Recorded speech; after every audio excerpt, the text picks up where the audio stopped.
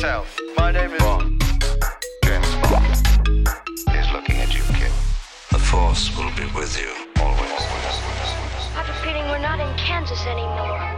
You're gonna need a bigger boat. You are tearing me apart, Lisa! Where shall I go? What shall I do? Frankly, my dear, I don't give a damn. Roads. Where we're going, we don't need roads. What's going on, everybody? Welcome to the Backlot Review, an official part of the Backlot Podcast Network. I'm your host, John Kegley, and I am joined by my co-host, Steven. Steven, say what's up. Yo, what's up, people? All right, well, I'm a little uncomfortable now. We're also joined today by a Backlot contributor, JP. JP, say what's up.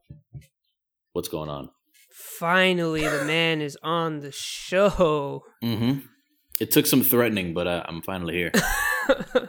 Yeah, he's tied to a chair right now, but we finally got a headset on his head, and we're good to go. JP has a gun to my head right now as we're recording this episode. And a knife.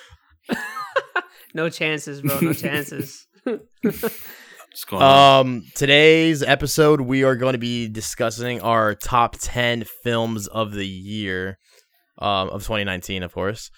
Damn, I thought you were talking about 2020. Before we get into that, though, yeah, I actually looked in the ton of future. movies that have been I saw out. all the movies of 2020 already.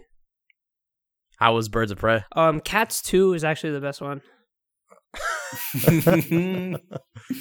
Oh, before we get into our top 10, though, we're gonna discuss our honorable mentions. You know, a couple movies that we liked but didn't quite make our top 10, and we're gonna go from there. So, Steven, you want to start off?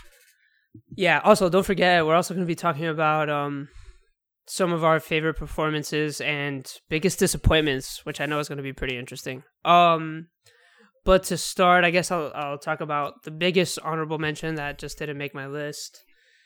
It's coming in at number 11, technically, I guess, is the documentary Apollo 11. Came out earlier this year, like really early, I think, like in January or some shit.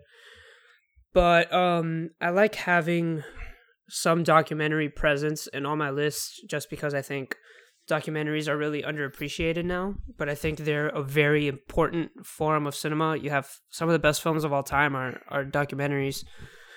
And I think Apollo 11 as a movie is one of the bigger spectacles of this year. I think it's one of those movies like Avengers Endgame that you really need to watch in a movie theater. It's like one of those events, especially if you like space and the whole, story of, walking on the moon and all that.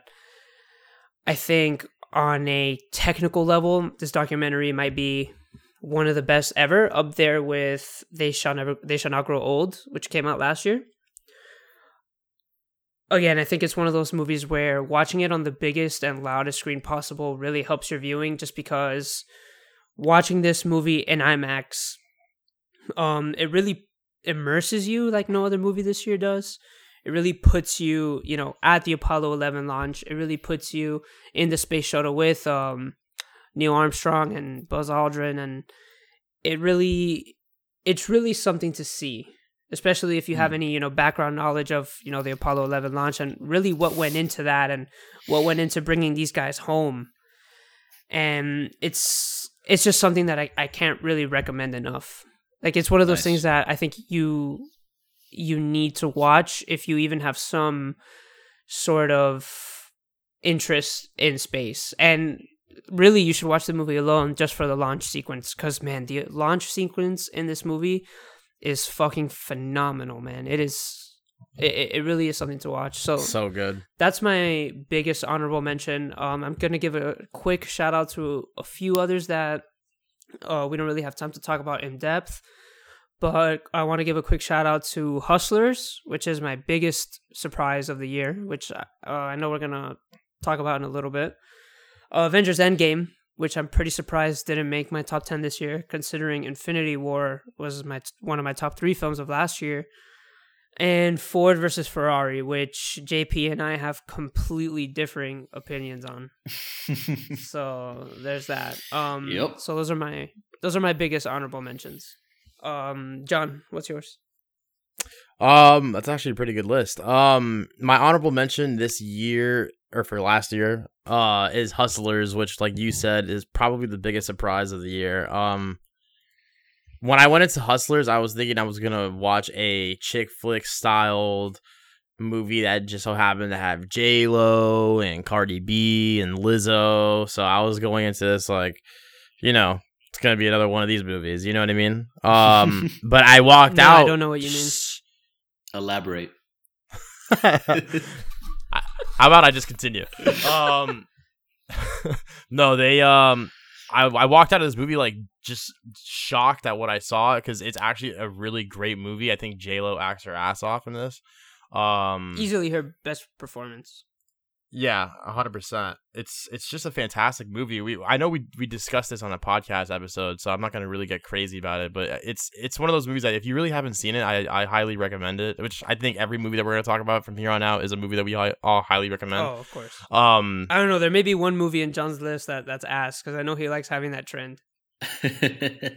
What is ass in my list? Bro, every time we do a top 5 list, you have this one movie that's like super questionable. Yeah, but okay, that's usually my honorable mention though.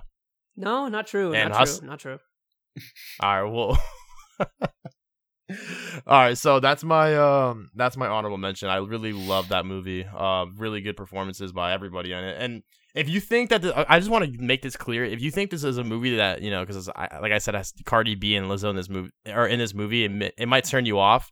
They're in the movie for maybe like a minute, so don't let that And honestly, Cardi B really isn't like that bad. Like she's not that distracting in the movie. 100%. Like she seems pretty like.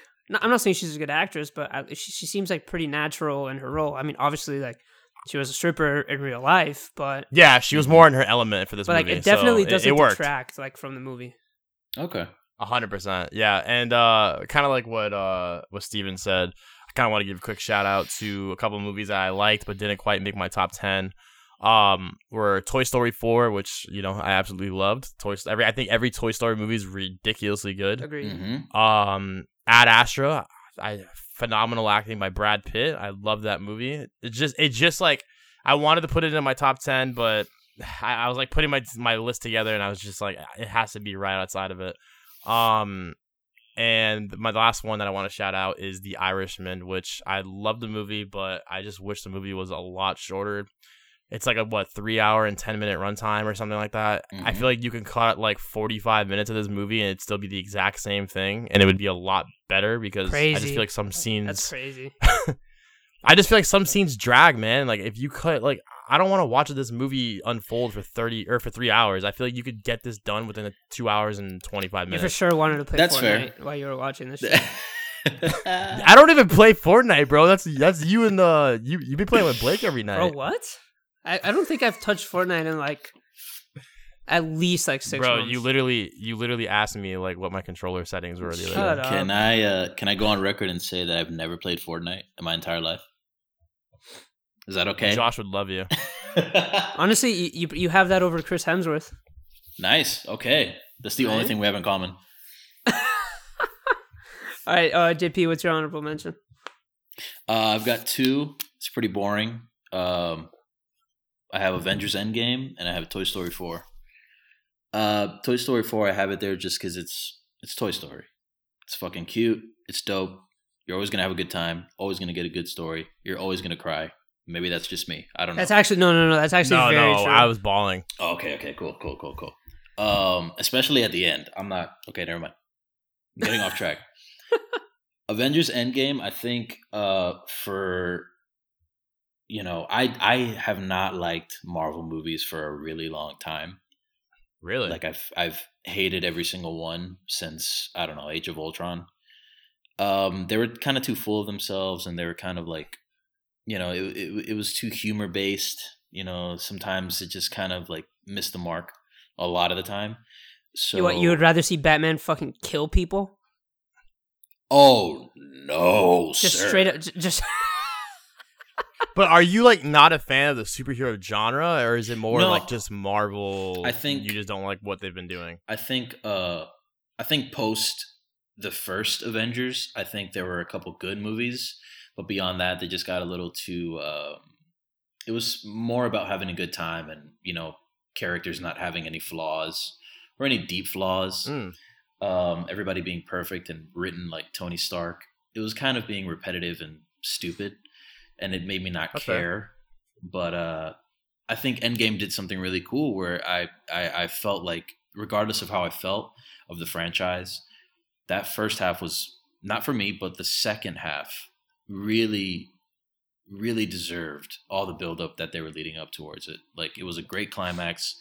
Everybody came together. It was a fucking awesome theater experience. Like, absolutely. For me, it's one of the best theater experiences I'll ever have. Yeah, man, it was awesome. Like, I was never there for, you know, Return of the Jedi or Empire, you know what I mean, when that was in theaters for the first time, or whatever else, you know, big blockbuster film.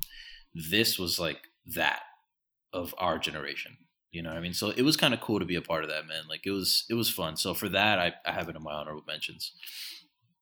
Yeah, it was definitely an event, Avengers Endgame. I would love to go in a time machine and witness Empire Strikes Back with the general audience back then. That'd be something to see. I would actually say that at least my theater experience for Infinity War and The Force Awakens was actually better than Avengers Endgame, if I'm being honest. Really? I think Infinity War was probably like the rowdiest I've ever seen a movie theater. You know, when Thor comes back to Wakanda, I think people lost their fucking minds. And then in The Force Awakens, I know when the opening fanfare came out, but people were going crazy. I saw some some older men like crying and shit. No, I'm not kidding. Like straight crazy, tears. Man. When the Millennium Falcon was shown for the first time, people were going insane. Like, Avengers Endgame was a great experience. Don't get me wrong; it was like one of those things that I look back on fondly. But I think Infinity War and The Force Awakens were just on a whole other level. Like, wow. Yeah, honestly, all three of those movies are like up there. Like, oh yeah. I mean, at least for me, it would probably be like Avengers Endgame. Like, when it comes to the experience of the crowd, Endgame, because like you said, Star Wars Force Awakens was nuts. Last Jedi and Rise of Skywalker, not so much. But the Force Awakens the crowd was ridiculous in that. Like, so I remember like the second a long time ago in A Galaxy Far Far Away came up, like the entire crowd just went wild. Oh, that was one of the most insane experiences. Also, Rogue One at the very end when Darth Vader comes out, my theater was straight screaming. Like, I could barely hear the audio that was being played because my theater. You mean the lightsabers? Dude, my theater was straight screaming, bro. I felt like I was at a fucking theme park, but it was cool. That was a great scene. Oh, no. Great scene, though. Scariest I've ever seen Darth Vader. Like, I was in my opinion, that's frightened. the best Star Wars scene ever. In my opinion. Oh wow! Yeah, okay. Honestly, you can make that argument. Before we continue, I actually want to bring up. So Steven said that I always have to add that one movie to my list. So I want to give a quick shout out to another movie that should be in my list but isn't. Dora the Explorer. Fuck! You made the joke before I could. Fuck! But I was waiting. What a fantastic movie! I was waiting to say that as my number one, but you beat me to it. Oh, you're kidding. No, I'm not. Oh. We're kidding, but not really kidding because like we thought the movie was gonna be garbage, but it was actually like pretty enjoyable. Yeah, we walked out like that was surprisingly good. Like I will say this. I remember your review. Yeah, I remember. Like I will say this, and I'm being completely 100% honest. Here we go. I enjoy. I can't even say it with a straight face, but like you guys will think I'm joking. I enjoyed Dora the Explorer more than I enjoyed Joker. Oh my god. You know what? That's fair. Thank you. I'm being 100%, and we'll talk about that more later. Okay. I could probably say that I enjoyed Dora more than I enjoyed Star Wars. Yes, I same for me. I haven't even seen Dora, and I agree. You're missing out on the best movie of all time. It's actually honestly not bad. It's perfectly enjoyable and it's pretty meta. Like, it's pretty self-aware. Like, there were some jokes. Oh, it is the most self-aware movie ever. It's actually hilarious. Like, there were some jokes that they made during the movie, and I was like, holy shit, this is like they're making these jokes in a Dora movie. Like, bro, she gets high in the movie. I'm not kidding. She gets high in the movie. Yeah. And then like it's just like, whoa, like they turned into like 2D animated Dora for like a little bit. It was weird, but in like a good way. Okay. Honestly, it's so good. I'm writing it all down. right, so I'm gonna watch it. Add that to your Letterboxd watch list. Dora gets yes, high. dude, add that to your Letterboxd watch list right now. I got you. Okay, so with all that being said, I want to get into our top 10 list. So, Steven, I'll let you start it off. All right, so my number 10 is a movie that I've spoken about at least. Well, I mean, technically all these movies we've spoken about on the podcast. My number 10 is Dolomite Is My Name, directed by Craig Brewer, starring Eddie Murphy, Keegan-Michael Key, Mike Epps, Craig Robinson, and surprise Wesley Snipes. If you guys have listened to that episode before, you guys know I love this movie. I think this kind of sparks Eddie Murphy's comeback. You have Coming to America 2 coming out on Netflix. I think this year, actually. I think it comes out this year, if not early 2021. But Dolomite Is My Name is the story of Rudy Ray Moore, who was a comedian actor who created the character Dolomite and his series of movies. He's also kind of like the grandfather of rap in a way, because like his stand-up comedy act was had like this rhyme scheme over like these beats that he would play in the background, which I didn't know until after when I sort of like looked him up. So that was pretty cool to find out. But I think this movie has a ton of heart. It has a ton of charm. I think Eddie Murphy, personally, if you ask me, I think Eddie Murphy deserves at least some recognition during award season. Now, I don't know if you can give him the nom over, Antonio Banderas, Joaquin Phoenix, Robert De Niro, but I think Eddie Murphy certainly deserves to be in that conversation. I think it's his best role, honestly, in years. God, he's turned out a ton of shit movies over the last couple of years. So this is definitely like a fresh of breath air. The movie is... I feel like you could say that Eddie Murphy and Adam Sandler have a similar career where like they're both fantastic actors, but they've done some shit movies. I think Adam Sandler's a better actor than Charlie Murphy, though. than Eddie Murphy. And I think Eddie Murphy... Charlie Murphy! And I think... I was thinking it. I'm glad you said it, though. That was really good. Can you do it again? No.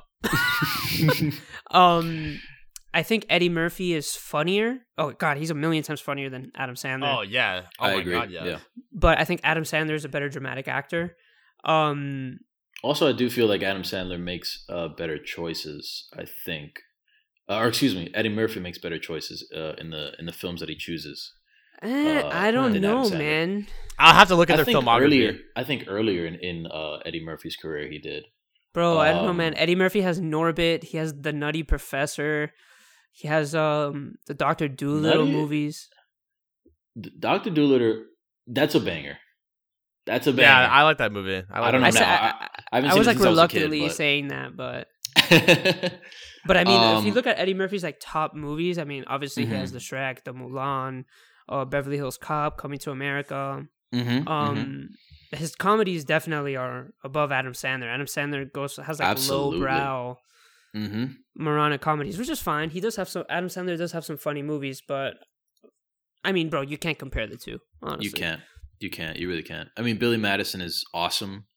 I can't really think of any. Mr. Deeds is good. I can't. Yeah, you're right. I can only think of like Billy Madison, maybe Waterboy, but that's kind of weak too. Gatorade, bro. And then once you start going, if you really want to compare their bad movies, I mean, bro. I mean, you have Jack and Jill. Yep. Pixels, The Ridiculous Six, Grown Ups 2.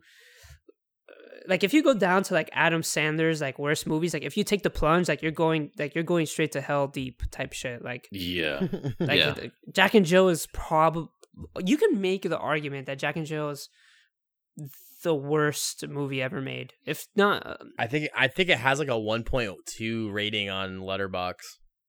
Like which is like terrible. if it's not the worst movie ever, because I mean there are a lot of really bad movies, it's definitely one of the worst. Al Pacino is in this movie. I was just gonna say, isn't Al Pacino in it selling cappuccinos? Yeah, they're called Dunkachinos, I think they're called. Ay, ay, ay. Yeah, it's been a rough couple of years for Al Pacino. But back to Dolomite. The movie is super accessible. It's a Netflix movie, so literally just go on Netflix and watch it. It honestly is a really, really, really good time. It's a really uplifting movie. Has a lot of positive messages, about believing yourself and, chasing your dreams and whatnot. And Eddie Murphy is he has this contagious charm, dude. Like his personality really just radiates through the screen, and it's really impossible, honestly, to watch this movie and be sad. And like, it's one of those things where like, it's like this honest biopic. It's not like Bohemian Rhapsody, which like everything is like smooth sailing. Like they make another one bites the dust, like in the heat of like this argument between like the band and all that shit. It's not like that. Yeah, it really shows Rudy Ray Moore, struggle, and I can appreciate that. And for that, it's in my top 10 of the year. It's in my number 10. Dolomite is my name. Check it out On Netflix. Yeah, on Netflix. My number 10 is Rocketman, which was directed by Dexter Fletcher, which I believe Steven confirmed this for me. He did the scenes, some of the scenes for Bohemian Rhapsody when Bryan Singer was, executed. Yeah, he was taken out back. Yeah. So Dexter Fletcher also did he did that movie with Taron Egerton and Hugh Jackman, Eddie the Eagle. And I know he's doing Sherlock Holmes 3, the sequel to Robert Downey Jr.'s. Which is finally happening. Thank God. Those movies are awesome. Amazing. So good. I dig it, yeah. So yeah, Rocketman, which if you don't know, then you've been living under a rock, is the story of Elton John's life. Yeah, well, this is a rude podcast, man. we're cutthroat around here, dude. Elton John's life, through the years as a prodigy at the Royal Academy of Music, and it dives into his love life and his battle with drugs a little bit. A little bit. That's like one of the main. Yeah, it's one of the main things. His partnership with Bernie Taupin. It goes into a lot of stuff, and also I want to get into like the music of this movie because that's one of the things that I loved about this movie. And going into it, or walking out of it, I had to like Google some stuff, research some stuff, and what I find interesting with this movie is that Taron Egerton actually sang all his own songs. They didn't do any so if you've seen Bohemian Rhapsody, Rami Malek was lip syncing all his music in the movie. It was not him at all. They either got obviously clips from Freddie Mercury or this other guy, I forgot his name. That sounds very similar to Freddie Mercury to do, a couple singing parts. For this movie, they didn't do that at all. It was literally all Taron Egerton. And what I find awesome, too, is that he went to Elton John for advice. And Elton John literally, like, the advice that he gave him, for singing was, I want you to find your own voice. I don't want you to emulate me. I don't want you to try to sound like me at all. I want you to find your own voice and sing your way. Which I find awesome. Like, for Elton John to tell you that, like, for a movie about him, is pretty fantastic. I mean, they were friends, like, beforehand, right? Right? Yeah, because Taron Egerton was in Sing, and in that movie, he sings an Elton John song. That's awesome. Elton John was in Kingsman 2. Yeah, he was. Yeah, he was. Oh, Yeah. that's right. I forgot about that. Yeah, he fucked some people up over there. So yeah, Rocketman's my number 10. I think it's a fantastic movie. It's more if I don't really want to compare it to Bohemian Rhapsody because I think Rocketman's a better film than Bohemian Rhapsody. Oh my god, 100. Oh my god, that's like Bohemian Rhapsody is like Jack and Jill compared to this. But the thing is, I know people that enjoyed Bohemian Rhapsody more than Rocketman. But the thing, it's because Rocketman is more of a musical than Bohemian Rhapsody is, which I don't even think Bohemian Rhapsody is a musical at all. It just happens to have a couple songs here and there. I just think it's because Bohemian Rhapsody is more accessible because it constantly takes the easy way out of things. You get me? Yeah, Rocket Man goes balls deep into everything. So, and the musical aspect of it is enjoyable. It's fun. There's a lot of great, parts. There's a lot of great songs in this movie that a lot of things that they do with these songs that I truly love, and great cast. You know what I mean? Jamie Bell, Taron Egerton, Richard Madden, Bryce Dallas Howard. I thought was fantastic. In Unrecognizable at first. Yes, 100%. So I definitely would recommend this movie. It's so good. If you're a fan of Elton John, even just the slightest, even if you like one of his songs, you would love this movie. So I definitely recommend it. Taron Egerton also just won the Golden Globe for Best Actor in a Musical or Comedy. So there's that. Yeah, and I'm super happy for him too. I for sure thought he deserved it. Eddie Murphy was also nominated for that for Dolomite. I just saw that. Awesome. That's a great. Who else was nominated? That's for comedy or musical. Yeah, Daniel Craig was nominated for Knives Out. Roman Griffin Davis for Jojo Rabbit, and Leo DiCaprio for Once Upon a Time. Damn, that's some good company. Yeah, absolutely. I'm happy nice. Roman Griffin Davis got some acknowledgement. So JP, what's your number 10? I need to preface this by saying that like I said before, I had not seen a lot of movies this year. It's been kind of spotty. I've been revisiting a lot of old movies, and so I didn't really spend a lot of time in the theater. But my number 10 is Ready or Not. Probably one of the most fun horror movies that I've seen in a while. Honestly, I was just excited that it wasn't about a fucking haunted doll or a dead kid or like, you know what I mean? Like every horror movie is the same. It's like, what about Haunted Dead Nuns? Oh, The Nun. Oh my God. Let me tell you, that movie sucks. That movie's garbage. Oh my God. Like the Conjuring series. All right. We can't get into that. We have no time. But Ready or Not is really fun, man. Like it's cheesy. It's campy. It's Annie McDowell gives like a really ludicrous performance that is so bad it's good. The main actress, I don't know. That's so interesting. No, man. She was like halfway through the movie, because I had been drinking, to be honest, watching this movie. But halfway through the movie, I'm like, I feel like this is a common theme. Oh yeah, for sure. So I mean, we drank when I drank when we were watching. Wait, you were drinking water, right? You were drinking water. This is a rated PG podcast. Oh, sorry. No, I'm kidding. I'm totally kidding. I'm very gullible. But no, man. Like I was like halfway through this movie, I was watching Anna McDowell. Like, what the fudge is she doing? Like, what the frick? What the frick, dude? Like, but the main actress is amazing, and I'm surprised that she's not Margot Robbie because she's Samara identical. Weaving? She looks exactly like her. Yeah, I was convinced I was watching a Margot Robbie movie, and then I was like, "Holy shit, that's not her." But everybody's good in this. Everybody's really great. The premise is crazy and insane, but the movie doesn't care because it just wants to have a good time. The suspense is fun. She's walking around with a shotgun and a wedding dress, and she's killing members of her in-laws. I mean, in this huge mansion. Beautiful set pieces, beautiful moments of tension, of really genuine scares, a lot of fun, a lot of entertaining moments. So yeah, that's my number 10.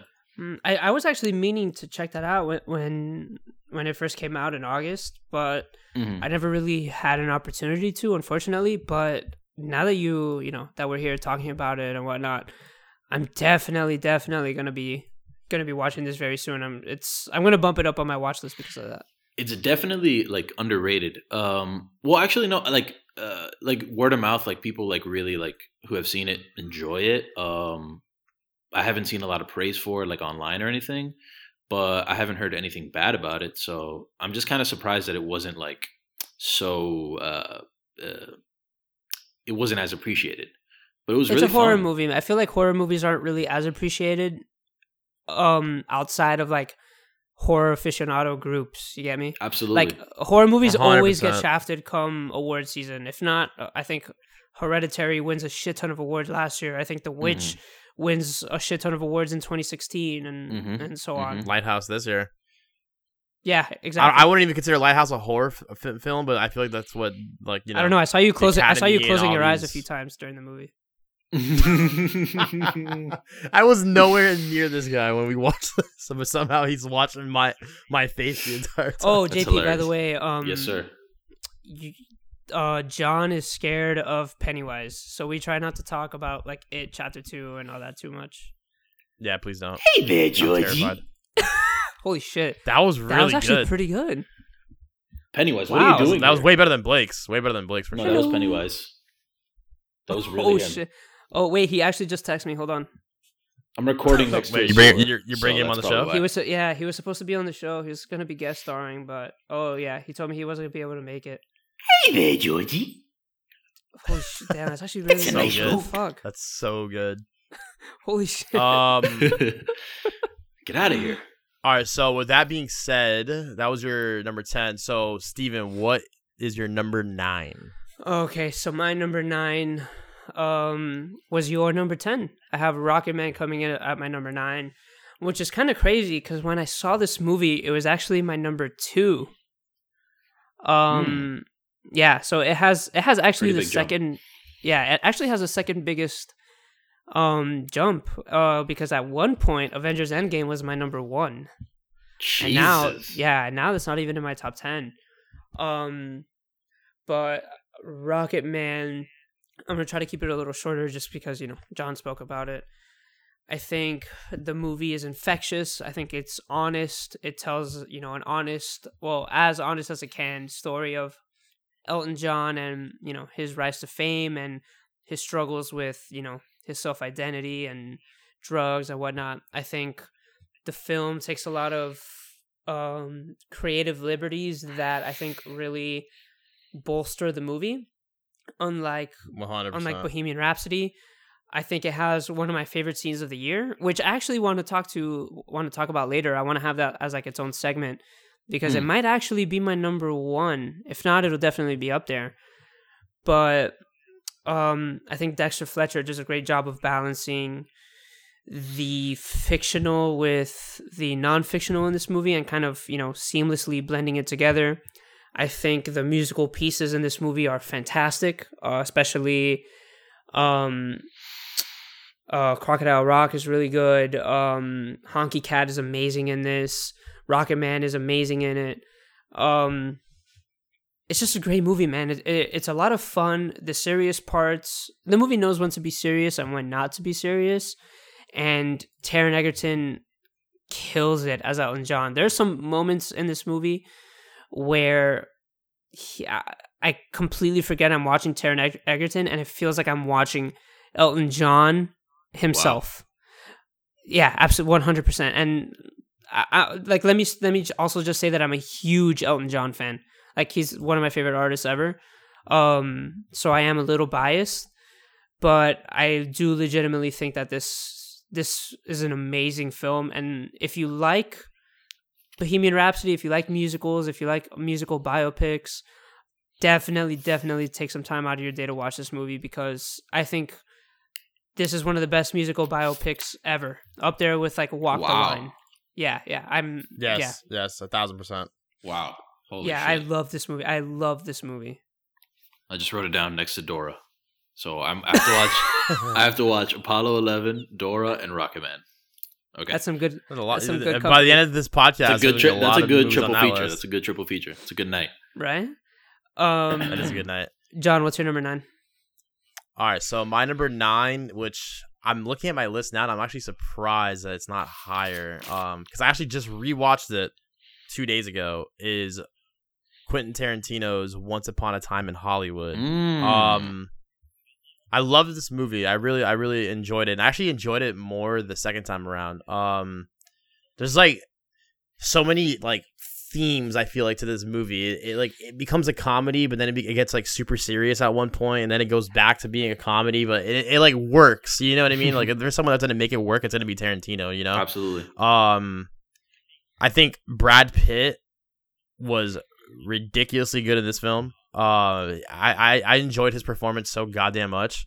I'm so happy that he won a Golden Globe for this movie too. I thought, and I think we talked about it in our podcast about that we have about this movie. I think Steven and I can both agree that Brad Pitt was better than Leo in this movie. Yeah, not by much, but Not by much. Like, they're both fucking awesome, but Brad Pitt was just infectious. It was like fun to watch him on screen. I agree. So that's my number 9. I really don't have much to say. I know Steven will probably go more into detail about it. It's just a ridiculously fun movie, and if you're a Tarantino fan and you haven't seen it, definitely go check it out. It's fun. Margot Robbie's in it. You know, she's always awesome. It's a great movie. A great movie. Awesome. JP, what's your number 9? Midsommar. I think Midsommar is.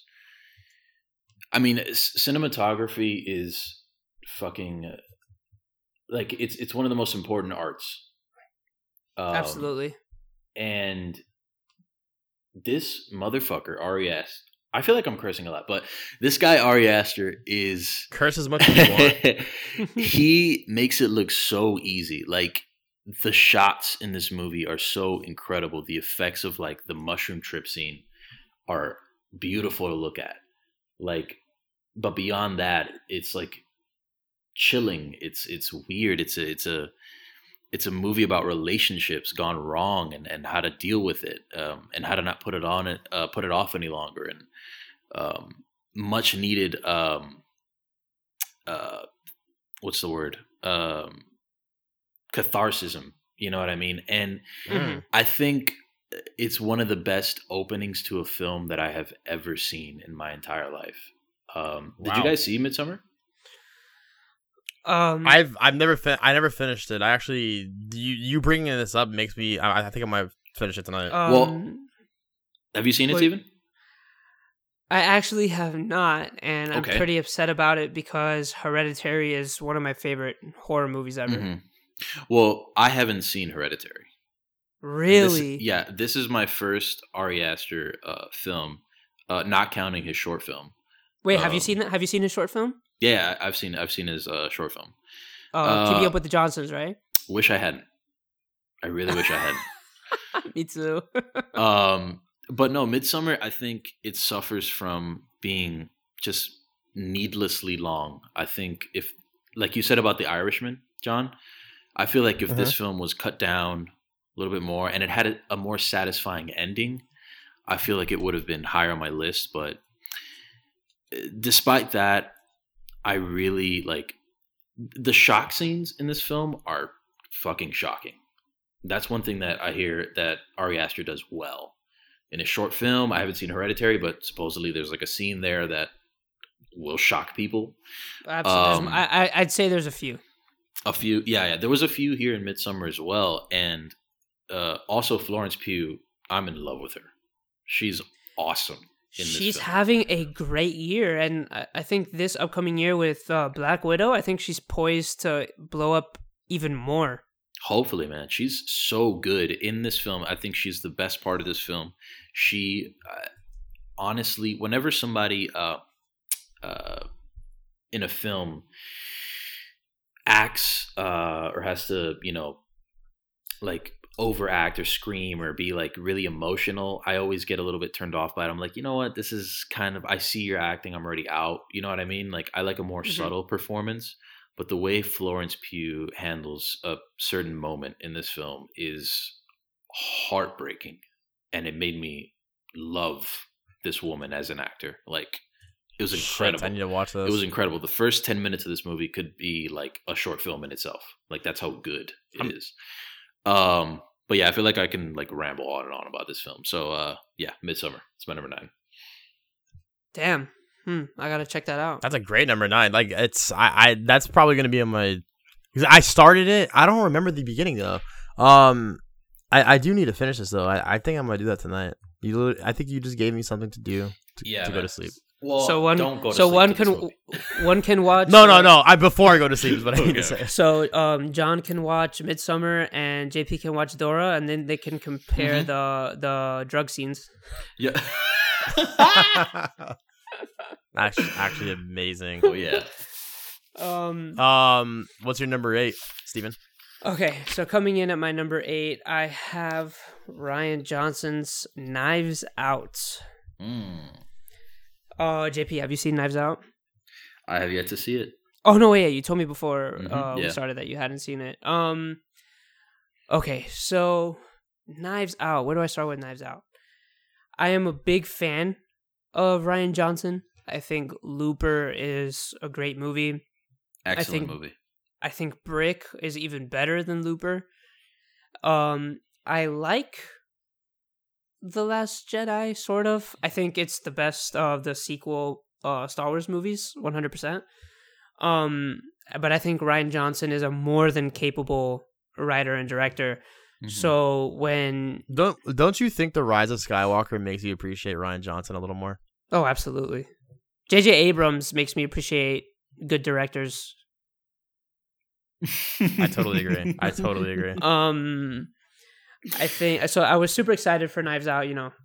Basically the moment it was announced, because I think Rian Johnson in full creative control without any baggage from movies coming in beforehand, I think is something to get excited about.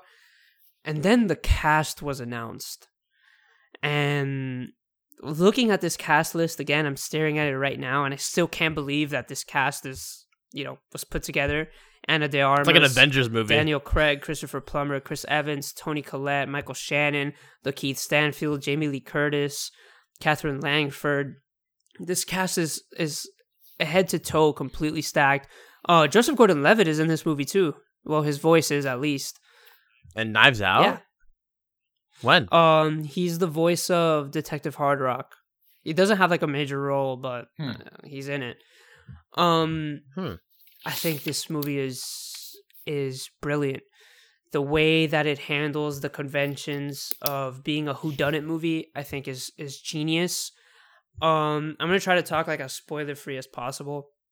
But I think this movie does something extremely interesting involving revealing the killer very early on in the movie, so that the movie kind of feels like a Clue game working in reverse, if you kind of get what I'm saying. However, even though you know who the killer is, the movie still has a ton of twists and turns. So you're never really bored watching this movie, and you're always on the edge of your seat because there are still a lot of questions left to be answered in the movie. I think Ana de Armas was she's an amazing actress. Let me go ahead and say that. I think she was great in this movie. I think Daniel Craig as Benoit Blanc is amazing. And they just released some news that Rian Johnson is actually working on a sequel to the movie. And I think they want to make this into a franchise following Daniel Craig's character. And if that's the case, sign me up for more of these movies, because Knives Out is easily one of the best of the year. One of the best in its genre. And I think it's a movie that becomes more rewatchable. More enjoyable the more you rewatch it. I kind of feel like the whole whodunit genre is like kind of being revived in a way by this movie, because I'm actually super excited to see, like, for them to make it. I'm not we're all on the same page. Like, when they announce a sequel to, or a franchise of films that aren't, Star Wars or superhero movies, we're kind of like, really? Like, does that really need to be, does that need a sequel? But for this, I'm like, you could do, there's so much potential that they can do with future stories that I'm like, I'm excited to see what they do with it. Especially with Rian Johnson. He's a great writer. Yeah, it's really refreshing to hear, like, to see this kind of genre getting a franchise. You know what I mean? Like, I'm kind of sick of superheroes and Jedis. So this is a refreshing new thing that I can get excited for every few years. And I haven't even seen the movie. So, have you guys seen Murder on the Orient Express? I like that. I like that movie. That's becoming a franchise too, because they have Death on the Nile coming out. I think that comes out this year, actually. I think so. And that cast is looking pretty good too. You have Gal Gadot, Armie Hammer, Letitia Wright, Annette Bening. Well, on the Orient Express one had a great cast too. I think Josh Gad was in it. Josh Gad was in it. Daisy Ridley. Johnny Depp was in it. Michelle Pfeiffer. Johnny Depp. Yeah, that I mean, Murder on the Orient Express is like it's an okay film. It's not anything amazing. It's enjoyable. It's definitely it's enjoyable. It's not like Knives Out. Like Knives Out, I think is like one of the best movies of the year. So if you're if you're a fan of that style of storytelling, like those two movies, I totally recommend. Yeah, absolutely. So Knives Out is my number 8. John, what's yours? My number 8 is actually A Beautiful Day in the Neighborhood, starring Tom Hanks. Everybody's dad, Tom Hanks. And how do you pronounce his name? Matthew Rice? Do you know how to pronounce that, Steven? I do not. So, if you don't know, for those that are listening, A Beautiful Day in the Neighborhood is about Mr. Rogers, kind of. So, I feel like a lot of people went into this movie thinking it was like a story about his life, when it's really not. It's more of a story about. It's like a snapshot of this moment in both of their lives. Yeah, it's honestly like Tom Hanks, right. I mean, I'm looking at the cast right now. He's like the top billed actor on this cast list, but he's not even the main character.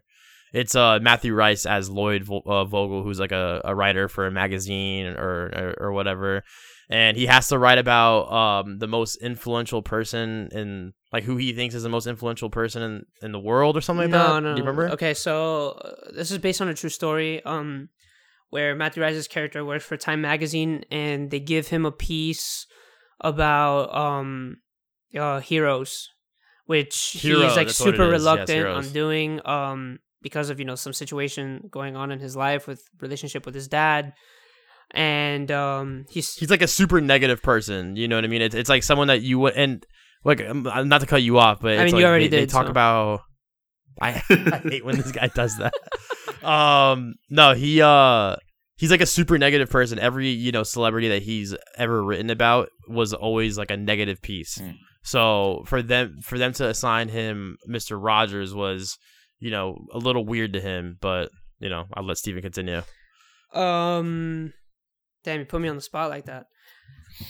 So yeah, like basically it's tough for this writer to do it just because of Mr. Rogers' role as basically like America's dad at the time, and the writer's rocky relationship with his dad in the film and in real life, I guess. Well, I don't know if it was in real life. I don't want to put, shit out there, but in the movie at least. So yeah, that's pretty much kind of like how the plot goes. He interviews Fred Rogers, and, things happen. Yeah, I'm not gonna get into it. It's a fantastic movie. I like highly recommend anybody to watch it. I got emotional in a few scenes in this film, and what's funny is like there's not like, it's not a movie that has like a certain death or something and you're just like crying about it. It's like the way Tom Hanks portrays Mr. Rogers is like so good that you can't help but to get emotional, and I think Steven could agree with me on that. It's just a great movie, and it's directed by Marielle Heller, which I find funny because there's like a whole argument on Twitter that like not enough movies this year that were made by women directors were nominated for anything, and I feel like this is a movie that should have been. Definitely this movie and Hustlers, 100 both Hustlers, and even you can include Honey Boy in that too. I still haven't seen Honey Boy yet, but by all accounts, that definitely could have been in contention. Yeah, there's a lot of great movies done by female filmmakers out there, so I definitely think this is a movie that should have been nominated for something. It's a great performance. One of Tom Hanks is at his best here, so I definitely recommend it. If you guys or if you haven't seen it, JP, I don't know if you have. No, I haven't. Totally watch it. Totally I'm watch writing it down. What is your number 8? My number 8 is Jojo Rabbit. Wow. I think how do you say his name? Taika Waititi. There we go. He kind of bugs me. Daddy Taika. Really? He kind of bugs me. Not his directing style, but just like when he acts, I sort of. I don't know. It's just his personality is kind of. He's kind of like typecasted. Yeah, his kind of humor is not. He cast himself in all his movies. Well, he's like when in the movies that he actually acts in, like I know he was like in Green Lantern and other things. Like he's kind of like Yeah, we don't talk playing about himself. that. like I don't even know what I'm talking about. Like I've seen him, and every time I do, I'm just kind of like, it's not for me.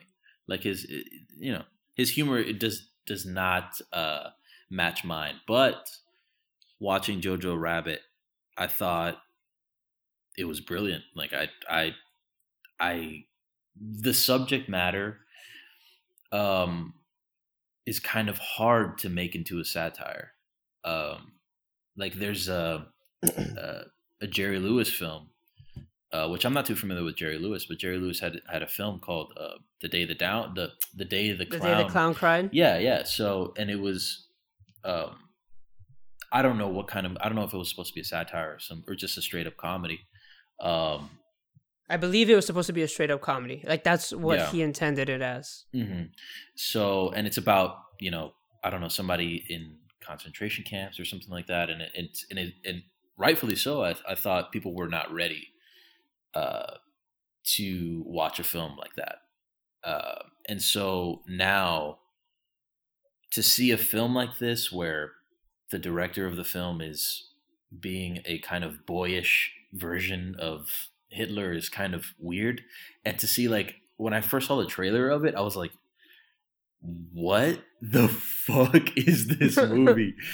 What the hell is he doing? He's committing career suicide. But thankfully, watching the film, it was less about him. It wasn't really much praising this guy or anything like that. It was just about this kid who was conflicted and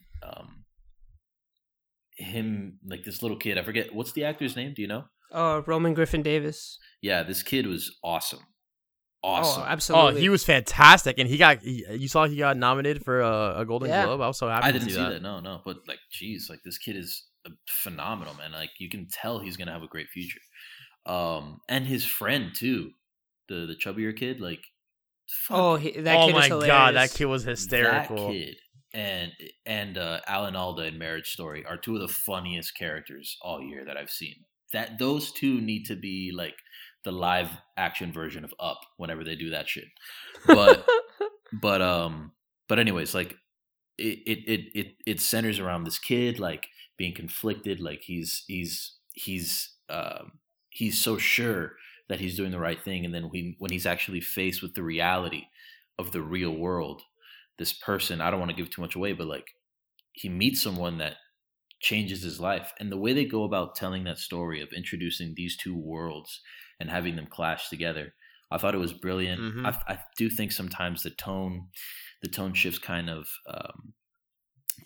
take you out of it. It's kind of jarring sometimes. Like you can go from like these two characters kind of having a heartwarming moment and kind of connecting and growing together, and then you see like Taika Waititi just like being an idiot and making a fool of himself.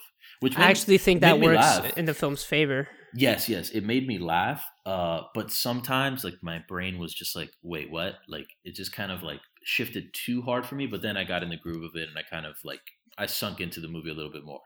But but yeah, man, I thought it was great. I think I was very much close to crying at one of the scenes. Oh yes, I cried. I cried at the end of the movie.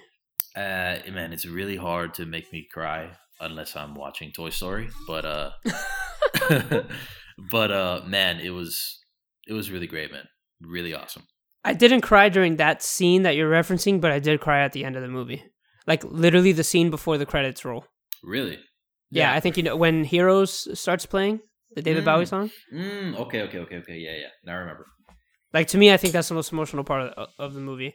I can talk about Jojo Rabbit forever, so I'm gonna save my comments for when it comes up on my list. I have a question for JP. Yes, you were saying how you disliked a lot of the Marvel movies. Were you a fan or not a fan of Thor Ragnarok? When I first saw it, I had a good time. And I'm sorry, I keep saying this, but I was drinking. And What theater did you go to, dude? That particular one, I think I saw it in near my new apartment now. I think it's Weston Weston 8, and they have it Okay, at the bar gotcha. or something. Most theaters now have bars, so I'm not Yeah. crazy. I'm not Yeah, crazy it's for becoming a enjoying new a trend. drink. I'm a grown man. No, man, more I've power had a to beer in you, a movie. bro. More power But to had a the, beer in the a first movie. time I saw it, John doesn't drink, so he's. oh, he he's doesn't. Like a little, Okay.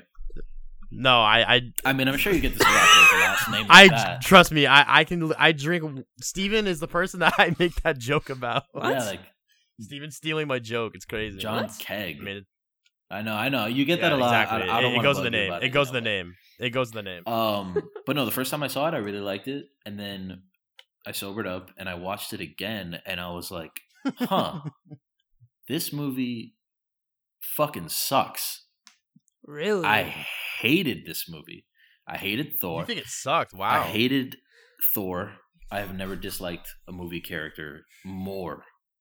I don't like the bro humor. I think, speaking of tone shifts, the tone shifts were horrible in this movie. Anthony Hopkins was asleep the whole time. The best part about it was Loki and Kate Blanchett, who I'm in love with. Oh, I love her. But Great actress. but I just kind of think that the movie that they decided to make a comedy is the one that Thor's dad dies and his sister comes back. Like, that is the movie you want to make into a comedy? Like, and your planet is destroyed. Your home planet is destroyed. And then when it gets destroyed, the rock guy goes, "Oh, we can rebuild it. We can rebuild it." And then it just collapses and he's like, "Oh, all right." Like, why are you making a joke? This guy's planet is whatever. I'm not going to get into it. This is Yeah, We can have a whole I'm not Marvel gonna get into it episode. either. It's just funny that I just like find that funny that like everyone that I know for the most part that has seen this movie loves it, and I think the whole tone shift with Thor is done beautifully. But no. to each their own. Like, you guys are right. Like, anybody who enjoys that movie is right. I just am overcritical and I overthink these movies so nah, much. I get it. I get it. Everyone has wrong opinions, so. It's Lovely. all right. So what's your number 7, Steven? So my number 7 is actually A Beautiful Day in the Neighborhood. I'm gonna keep Mm. it short since John basically said most of it. I think the movie is incredibly heartwarming. I think it says a lot about role models and idols and how special a person Fred Rogers was. Now, I never had a connection myself to Fred Rogers. He was before my time. However, I did watch the documentary Won't You Be My Neighbor, which came out last year, which is actually in my top 10 films of last year as well. I think that's a beautiful documentary. I think at the heart of this movie lies the performance of Tom Hanks. I think he gives a wonderful performance. Tom Hanks is Tom Hanks. He's never going to let you down. And tears were shed, dude. I cried like a fucking baby during this movie, honestly. And I really was not expecting it. Actually, I remember that. I was crying like a when we saw fucking it. baby during this movie, but that's because, at least for me, the movie is pretty personal for me. Has a lot of personal messages. So that completely took me by surprise. And I was not expecting to like this movie as much as I did, to be completely honest. So the fact that this movie is above Rocketman in my top 10 says a lot about this film. So that's A Beautiful Day in the Neighborhood. I would 100% recommend that, especially if you're a fan of Fred Rogers or even Tom Hanks, because Tom Hanks is literally the perfect person to play Fred Rogers. Mm-hmm. I agree 100%. Yeah. So that's my number 7, A Beautiful Day in the Neighborhood. John, what's yours? My number 7 is a movie that might not be on your guys' list. Here we go. Peanut Butter. Here we go. Peanut Butter Falcon. Okay, no, I'll accept that. Yeah, so Peanut Butter Falcon is a movie, if you don't know, with Shia LaBeouf. It's the and, documentary about peanut butter, right? Yes, it And is. Falcons. Fantastic documentary. No, so it's a movie with Shia LaBeouf and Dakota Johnson. I'm actually going to read the quick summary here. A down on his luck crab fisherman embarks on a journey to get a young man with Down syndrome to a professional wrestling school in rural North Carolina and away from their retirement home where he's lived for the past 2.5 years. This movie is it's very touching. I got like choked up a couple times in this movie. I think Shia LaBeouf kills it, and Shia LaBeouf, lately has been killing it which I think we could all three agree with. Mhm. I like when he's doing these smaller movies because you get to see him, act. You know what I mean? Like, it's not like, I'm not watching Transformers where he's just fucking running around with a green screen behind him the entire time. Like, you actually get to see him show emotion, and it's just fantastic. Zach Gottsagen, I think his last name is. He's the guy that has Down syndrome in the movie and actually has Down syndrome in real life. I think was awesome. He has some great and memorable lines in this movie. Him and Shia LaBeouf got pretty close, which is awesome to see. Yes, I love that. I really love that. And what I love about this movie too is that the crew, like the director and the producer, it's two directors, Tyler Nilson and Michael Schwartz. They met Zach Gottsagen and because he told them that he wanted to be an actor, but that they don't hire the Down syndrome people to be in movies. So they got together and wrote this entire script with him in mind. And they made a full movie out of it, and the movie's fantastic. That's awesome. I really, really, it's a great story. You know what I mean? It's such a great movie, and the movie, the movie goes into a lot about like nowadays people like to use the word retarded for talking about something that's stupid or whatever, and this movie goes into that a little bit where it's like that's not a movie or a word that we should be throwing around so lightly. Mm-hmm. You know what I mean? And you never know who you're gonna offend, or it's just. Like Shia LaBeouf, has a moment when it comes to that, word in this movie that it's just so good, man. I don't. Have you guys seen it? I have not, unfortunately. I've been dying to watch it. I just haven't had an opportunity to go see it yet, but I'm definitely going to be watching it soon. Definitely, man. You really have to. It's just a very touching movie. I don't know if JP, feels the same way that I do about it, but it's so good, man. Oh, you wait and see, because I'm going to talk about it very soon. Ooh, I like that. Nice, I like that. All right, JP, what's your number 7? My number 7 is Joker. I thought you were about to say the peanut butter fountain. My number 7 is Joker. To be honest, man. I'm just kidding. Go ahead. First things first, Joaquin Phoenix. Murders Always. This movie. I thought he was awesome. Easily the best part of the movie. To me, though, the controversy behind it, the conversation around this movie, I don't think is warranted or earned or deserved. I don't think anything in this film is out of line or inspiring to certain people in society. I do think it's a pretty violent film, not overly violent. Its message isn't pretty clear. I mean, it's not that clear. It's sometimes gets lost in itself. But I will say that I was entertained throughout. I was a little disappointed because I went in with a lot of hype. I was expecting something fucking bananas, but I didn't really get it. I agree. So I went in a second time and I saw it with lower expectations, and I was like, man, this is pretty awesome. Like, the characters in it are fucking scumbags, and it makes you sympathize with this character, and to the point that he doesn't become a human anymore, and he just basically does an unspeakable act, or several unspeakable acts. And I love the new a new layer that Joaquin Phoenix adds to the Joker. Because after Heath Ledger, man, it's kind of hard to sort of do anything groundbreaking or revolutionary with the Joker. You know what I mean? He's such an untouchable and scary person for a character for an actor to take charge of. Yeah, and portray. He's like one of the darkest and hardest characters to even write about. But he's also the most, for comic book writers. Yeah. It's and he's also the most interesting, though. Like he draws something out of these really talented actors. Like, Joaquin Phoenix is perfect.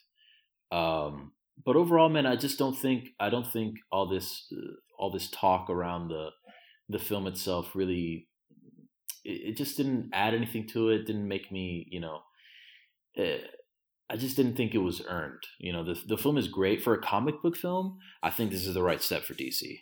Like I think they tried to do some Marvel shit for a little bit, but they realized no, we got to do a character driven, character based comic book movie. You know what I mean? And I think they succeeded with Joker. I mean, it's what was it the highest grossing R-rated movie or something last year? Yeah, I think so. I believe something like that. Like that just goes to show, man, people really want to see this kind of movie. You know what I mean? So hopefully DC follows in the right footsteps. You know what I mean? It does something more like this. Mm-hmm. The thing that I have like when I saw this movie, I walked out like loving it. I was like, oh my god, it's like top 5 movie of the year. Maybe top 3, whatever. I loved it.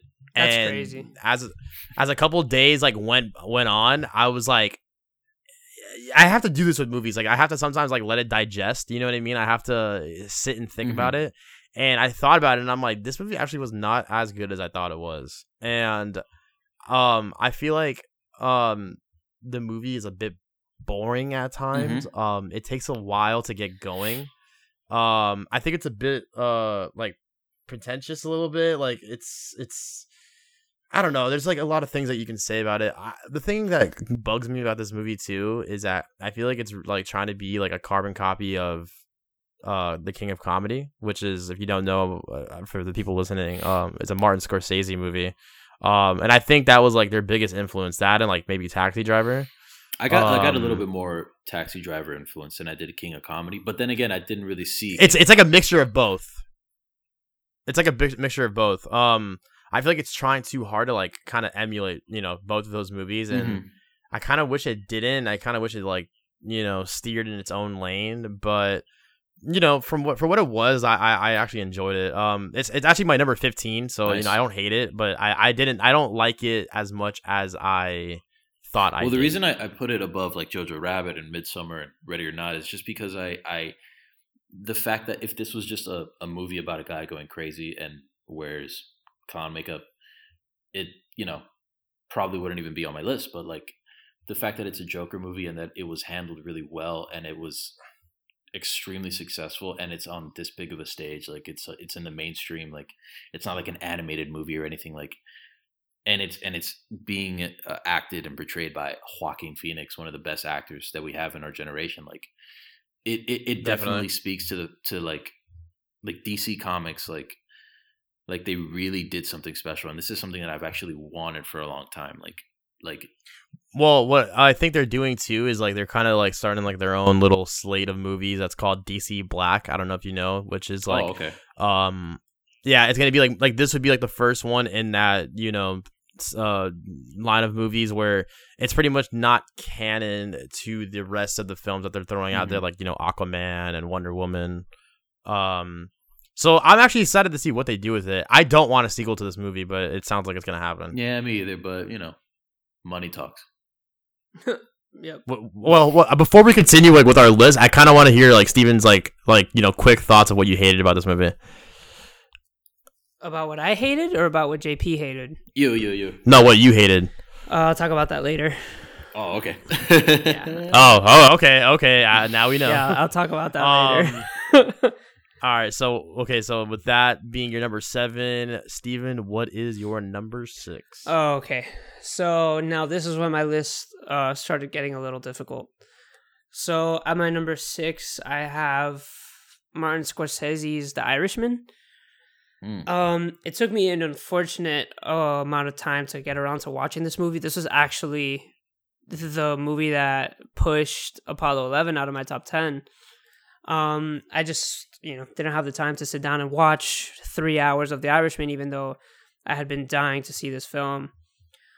Martin Scorsese, man, I don't know what else to say. The dude, anything he touches turns to gold. And at 78 years old, to be turning out films like The Wolf of Wall Street, and then to go ahead and make Silence right after, and then from Silence to go ahead and make this movie. It's incredible, the range that Scorsese has. I wouldn't say this is top tier Scorsese. I think top tier Scorsese is arguably the greatest director of all time. But I would say this is pretty high up there in the filmography. I'd say it's better than The Wolf of Wall Street, in my opinion. I think The Wolf of Wall Street is more entertaining to watch, but I think as a film, The Irishman is just better constructed. I think obviously the cast is outstanding. De Niro, Joe Pesci, Ray Romano, Keitel. What a cast! But what a cast. I think Joe Pesci, out of all of them, as Russell Bufalino, I think completely steals the show. I think the fact that the film is more quiet than Goodfellas and Casino and Mean Streets, I think works in the film's favor. It's a more mundane look into this life of crime, whereas, Goodfellas, don't get me wrong, doesn't glamorize, this lifestyle. It certainly shows these characters taking advantage of their status in society. You know what I'm trying to say? Absolutely. Whereas this film seems more of like, it feels more real in a sense. It seems more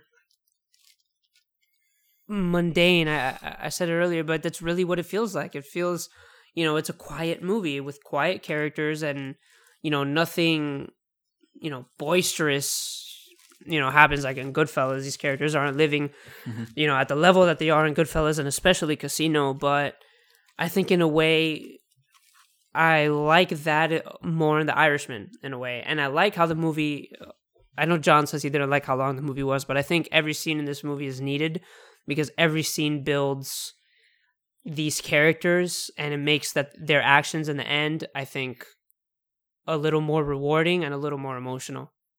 I agree. Is Martin Scorsese your favorite director? Is Scorsese my favorite director? I'd say he's top 3. I'd say Tarantino, Spielberg, and Scorsese and Kurosawa are constantly in rotation. It depends what movie I see last, honestly. All right, that's like your Mount Rushmore of directors. Yeah, I'd say that's my Mount Rushmore. All right, that's fair. That's a pretty fair, review of Irishman. I mean, I kind of want to talk about that more after the podcast about what like scenes that like I would need to like rewatch and see like the scenes that I didn't like. But overall, I still really enjoy the movie and I still think it's fantastic. So,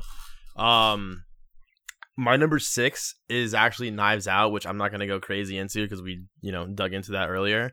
I think that this cast is like an all-star cast in this film. What we were talking about earlier, Rian Johnson is a ridiculously good writer. When he is able to do what he can, you know what I mean? Like when it comes to Star Wars, there's only so much he can do with that movie. When he's telling his own story, he can do whatever the hell he wants, and it's fucking. He just goes off the walls with it, and it's fantastic. I'm not entirely sure if Rian Johnson's Star Wars trilogy is still happening, and if it is, I'm so excited for that. I think it still is. I'm obviously. I think that has potential to be ridiculously good. So I can't wait for that. I really there's not much to go into. Whodunit, I think that genre is making a comeback because you don't really see too many of those. So I'm excited to see more of these films come to fruition. I think Daniel Craig was fantastic in this movie, and I think Steven can agree with that. I remember having like an argument about his accent in this movie. With a couple of people don't like. A lot of people didn't like it, but a lot of people loved. I loved it. Don't say anything else because remember, JP hasn't seen it. Well, I'm not going to go into any spoilers or anything, but yeah, I mean, he has an accent in this movie. A lot of people don't really like it. I thought it worked. Yeah. I saw the trailer and I was like, "What is this guy doing?" But I was like, but it kind of excited me. I was like, "Oh, this could either be really good or really bad." Watch the movie, yeah. Watch the movie and judge it for yourself. I'm actually curious to see how what you think about that. What does he say in the trailer? He's like, "I suspect foul play." Like so. That's exactly. Damn, what the hell? That was actually pretty good. This guy's like does a great impression. That's impression. Daniel Craig. He was just here. Now he's leaving. Oh Suddenly. fuck! Wait, Oh, JP, do your I best forgot. John Keg impression. I can't. I haven't known him for that long. I need to study him. I need to. I appreciate you not trying. No, yeah. So Daniel Craig, I think is fantastic. Chris Evans, I thought was actually surprised. I mean, I don't want to say surprisingly. I think he's a really good actor, but I think he really acted awesome in this movie. Michael Shannon was awesome. Great. I kind of wish we saw more. I think Steven said this on our podcast episode. I kind of wish we saw more of Jamie Lee Curtis. Dude, I did say that. I I lit think- up when I saw her in the trailer. I was like, "Oh man, Jamie Lee Curtis is in this. I'm watching it." But then I didn't. She's in the movie for a decent amount of time. She's in this movie for a decent amount of time. I just wish she was in it for a little bit more. But overall, the movie is fantastic. I love this movie. You definitely need to watch I'm this. going Like, to, for definitely sure. need to watch this. What's your number 6, JP? Peanut Butter Falcon. Damn. You already talked There it about it. is. You already talked about it, so I'm gonna keep it short. This movie's just sweet, man. It's a sweet movie. Like the rest of the movies that I have are kind of dark, depressing, sad, weird, dark. This movie is like the light at the end of the tunnel. You know what I mean? Like it was. All the characters were sweet. Like the kinship between Shia LaBeouf and Zach is like palpable, man. Like that thing is like It's like yeah, genuine. it's genuine, man. And like you said earlier, like to find out that they actually built like an actual bond, like outside of the film, like it warmed my heart even more. And to see Shia LaBeouf actually play like this kind of character, I was like, oh man, like this is. I've always been a big fan of Shia, man. Like, and to see like him play this kind of character, man, it just lit me up. And Dakota Johnson was kind of cool. I mean, she didn't really make an impact on the movie. Like she, but I liked her character. She served her purpose. The only thing I didn't like was the two guys that were following Shia throughout the movie. Mhm. That's like the only thing that slowed it down. But the rest of the film, man, it was just like, it was a good time. I was smiling ear to ear. Like I wasn't drinking. I was sober. I promise. Hand to God. And I actually saw it with Josh. And I felt like I grew closer to Josh just watching that friendship. Did you guys We hold did hands? the entire time. We crossed counted, our feet. I just want to He say, counted shoulders. I just want to say, Josh, if he's listening to this right now, thanks for the invite, bro. Thanks for the invite. It was just our Dee Dee didn't even go. It was just us. I'm so glad that you guys bonded Anyways, over this. I can't reveal anymore. But let's move on. All right, so my number 5 is Quentin Tarantino's Once Upon a Time in Hollywood. Nice. I love this movie. I love all the performances in it, especially Margot Robbie as Sharon Tate. I think if you really look at this movie and you unravel this film, I think Margot Robbie as Sharon Tate really is the heart and soul of this movie. I think Margot Robbie gives such an innocent performance, and she really makes Sharon Tate seem like a real person, because nowadays I feel like Sharon Tate is really, I don't want to say personified, but she's really only like looked at and spoken about because of her death. You understand what I'm trying to say? And But this film kind of makes her, feel like a real person. You get what I'm trying to say? I agree, 100%. And I think part of that is because of Margot's performance and Tarantino's writing. I'm glad that, the film ended the way that it did. I think Leo DiCaprio is awesome. This is his first film since 2016. I think. Was it really? Yeah, he hasn't been in a film since 2016. What was it, The Revenant? Wow. I think it was The Revenant. Eesh. Yeah, he needed a break after that. Yep. And then so he chose a hell of a time to come back. You had Brad Pitt, obviously, who gave a hell of a performance. Timothy Olyphant is in this film. Pretty stacked cast. I think this is one of Tarantino's best films. I could see why it would be a little off-putting to some, because it's definitely not the stereotypical Tarantino film. It's definitely quieter. It's a little slower. It's definitely works at a more deliberate pace, but it's never boring. I love this film. I think the film kind of has some surprising scenes. Definitely wasn't expecting Tarantino to go a little horror over there in the middle when Brad Pitt goes into like the little trailer park. Yes. But I definitely welcome any horror film Tarantino wants to do, because his love of cinema, I think he can definitely turn out a better horror film than most directors, and it'll definitely probably be better than the Grudge movie that just came out. Yeah, but but yeah, I love this film. Again, it's one of the 5 best films of the year in my opinion. And I think if this film were to have come out last year or the year before, I would say I could say you could argue it would be number 1. Interesting. Yeah, so that's Once Upon a Time in Hollywood at my number 5. John, what's yours? All right, so my number 5 is actually Avengers Endgame. I'm not gonna go crazy about it. If you're listening to this and you know me at all, you know that I'm a huge comic book fan. And to watch the entire Marvel universe come to a close, kind of, or like, you know, these 3 chapters, you know, phase 1, phase 2, and phase 3, you know, come to a close in such a spectacular way. It's just, you know, it was just awesome to see. I mean, obviously in any Avengers movie, the cast is going to be strong. You know, you have Chris Evans that plays Captain America. I thought he was, you know, every time he's Cap, I don't see Chris Evans, I see Cap. I don't know about you guys. I love him as Cap. I agree. And Same thing his with Robert performance Downey. as Cap. Yeah, exactly. Same thing with Robert Downey. Every time I see Chris Evans playing Cap, or, you know, playing Cap, I just see Cap. And Captain America has become one of my favorite superheroes because of these movies. And I never was a fan of him before, you know, the Marvel universe, you know, or the Marvel Cinematic Universe was established. I thought he was a super corny character. But I love Captain America now, and when I read the comics, you know, now I just adore that character. So shout out to Chris Evans. I think he was actually like surprised. I think he might be like the best part of this movie, believe it or not. And he has some fantastic scenes, which I don't know if I want to get into, which I feel like at the end of the day, everyone's probably seen it's the this movie highest by grossing now. movie of all time. Everyone and their mothers has seen this film. Yeah, that's what I'm saying. Okay, so the scene where Cap fucking picks up Thor's hammer, dude, what the fuck? You never seen the movie, bro? What movie? Game of Thrones. What is that? I don't know. So the scene where Cap picks up Thor's hammer, though, it got such a huge, like you were saying earlier, like when Thor fucking lands in Wakanda, like in Infinity War, similar reaction.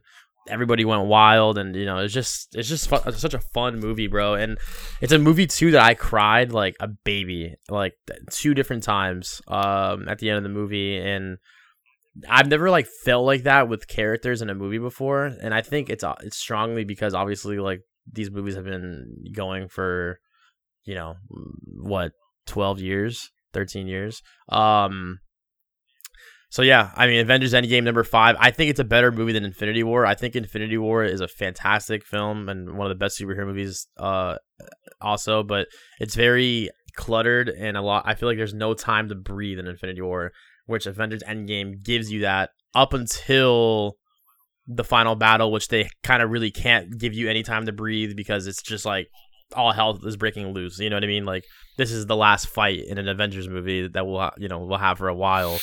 So Avengers Endgame is my number 5. Nice. JP, what's yours? The Lighthouse. Damn.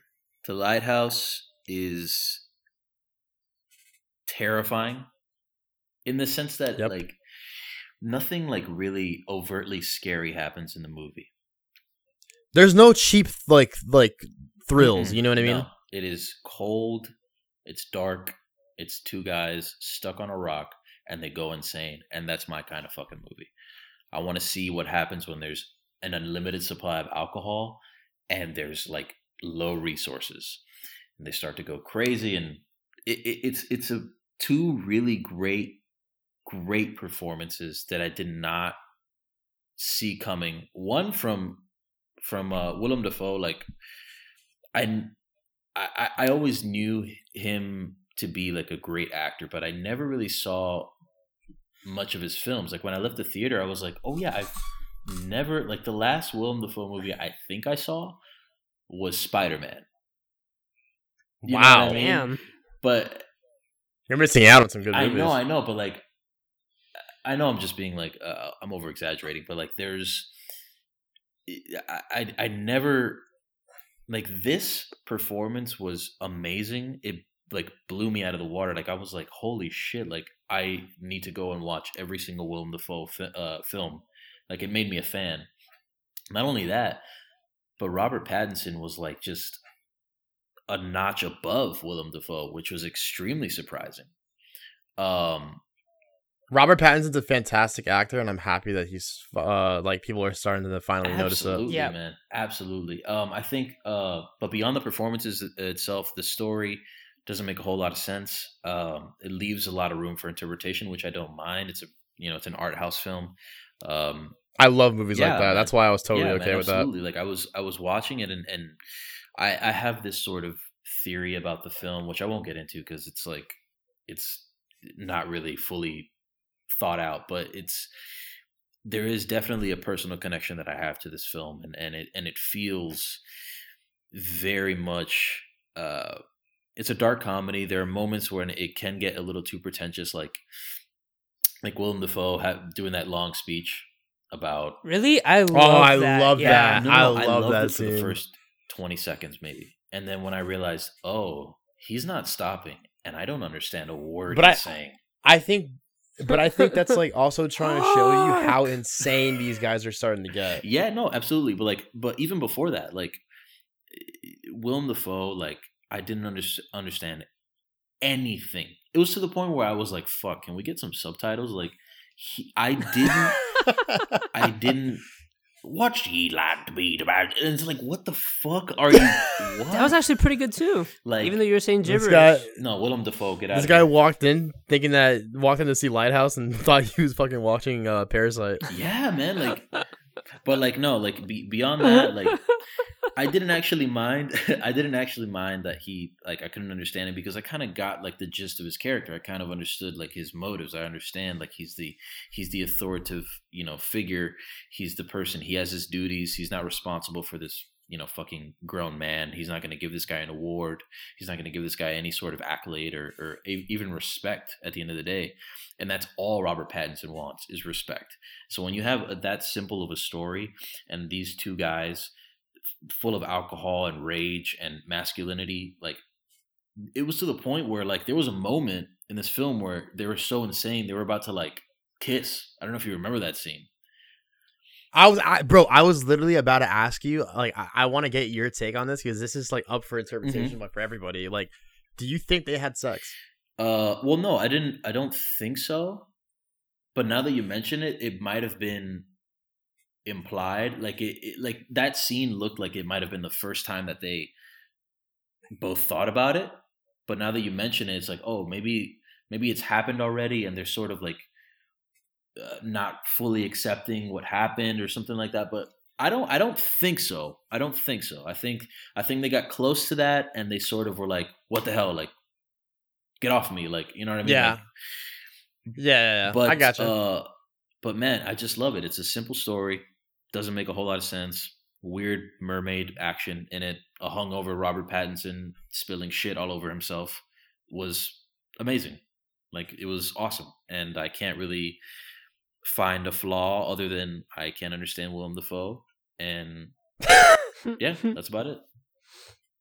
Totally. Nice. All right. So that was actually a fantastic review for Right? the movie. What's your number 4? Steven? Okay. So coming in at number 4 for me is actually Marriage Story. A film that I've been super excited about pretty much since the first trailer came out. Noah Baumbach is also a great filmmaker. Francis Ha is a good film. The Meyerowitz Stories is also a great film. But more so than anything, I just love Adam Driver. I think anything that Adam Driver touches turns to gold. I think he's easily the best part of the Star Wars sequel trilogy. I think He's probably the best actor in all the Star Wars, in my opinion. He's up there with Ewan McGregor, Samuel L. Jackson. But back to Adam Driver. He's great in Silence. He's great in Patterson. He's also in the Meyerowitz stories and Francis Ha, so he has at least a repertoire with Noah Baumbach. I think the film is very real. It's definitely an emotional film, but I think the film doesn't work as well if you don't have actors who can carry their weight. And I think Scarlett Johansson, I know Scarlett Johansson gets a lot of shit nowadays because, it's easy to meme about her film choices, like, Ghost in the Shell and all that shit. But I think, honestly, she's one of the best actresses in Hollywood right now. And oh my God, yeah. And I think the chemistry between her and Adam Driver, I don't want to say carries the film because that does a disservice for everything else, because I think the dialogue in this film is absolutely fantastic. I think Laura Dern as Nora is amazing in this film. Ray Liotta, too, who is a pretty pleasant surprise. I think really everyone in this movie is firing on all cylinders, but I think Adam Driver and Scarlett Johansson themselves are on another level. And I think Adam Driver personally is my front runner to win the Best Actor Oscar. I think he should have won the Golden Globe over Joaquin. I think Joaquin, gave an incredible performance, but I think Adam Driver is otherworldly in this movie, if I'm being completely honest. I think the dialogue is incredibly smart. I think the film handles tension in a really smart way, underlying, a lot of the funny moments with, this sense of, tension between what the two are going through. Like I said before, I think the film is a very real take on divorce. I know it's based on the director's, divorce in real life. So he is bringing his firsthand experience into this. But, a lot of movies tend to glamorize, or not glamorize, but they try to put, one side in favor of the other. Where in this film, you could kind of sympathize with both characters. I just love this film. What this movie does, too, that I think is awesome is it shows the ugly side of divorces. And the side that people don't realize is coming when they're getting a divorce. Obviously, if both parties involved feel like there's a divorce is needed, or even if one party involved thinks that a divorce is needed, you want to take the necessary steps to doing it. But this shows you those steps, getting a lawyer and going to, figure out who's getting custody of the kid and all that stuff. And it goes into this crazy depth with it that we don't ever see in a movie, Mm-hmm. And that's why I really appreciate about that. Yeah. I'm going to go ahead and say some light spoilers for this film. I think the one scene that really, really got me was when Charlie walked in to his ex-mother-in-law, kind of, being silly with the new boyfriend. Yes. That fucked me up, man. That scene in particular, I think really encapsulates Charlie's whole character and what he goes through in this film. Totally. So that's my number 4, Marriage Story, another Netflix film. That's 3 Netflix films in my top 10, and I have always shit on Netflix movies because they turn out some garbage. But this has been a great year for them. Very good year. Totally. John, what's your number 4? My number 4 is Jojo Rabbit, directed by Taika Waititi. I'm not gonna really get too much into it because JP said a lot of things about it that I kind of agree with and kind of disagree with. But in general, I pretty much I love this movie. I liked the tone shifts that it took, and when the movie was funny, I thought it was extremely funny, and when the movie was serious, I thought it was so serious that I was getting emotional. Mm-hmm. I was at the edge of my seat for certain scenes, and it's very strange to be talking about a comedy, I guess you could say, and say that the movie is just multi-genre film that it just, you know, it exceeded my expectations, and I was already going in with high expectations to begin with.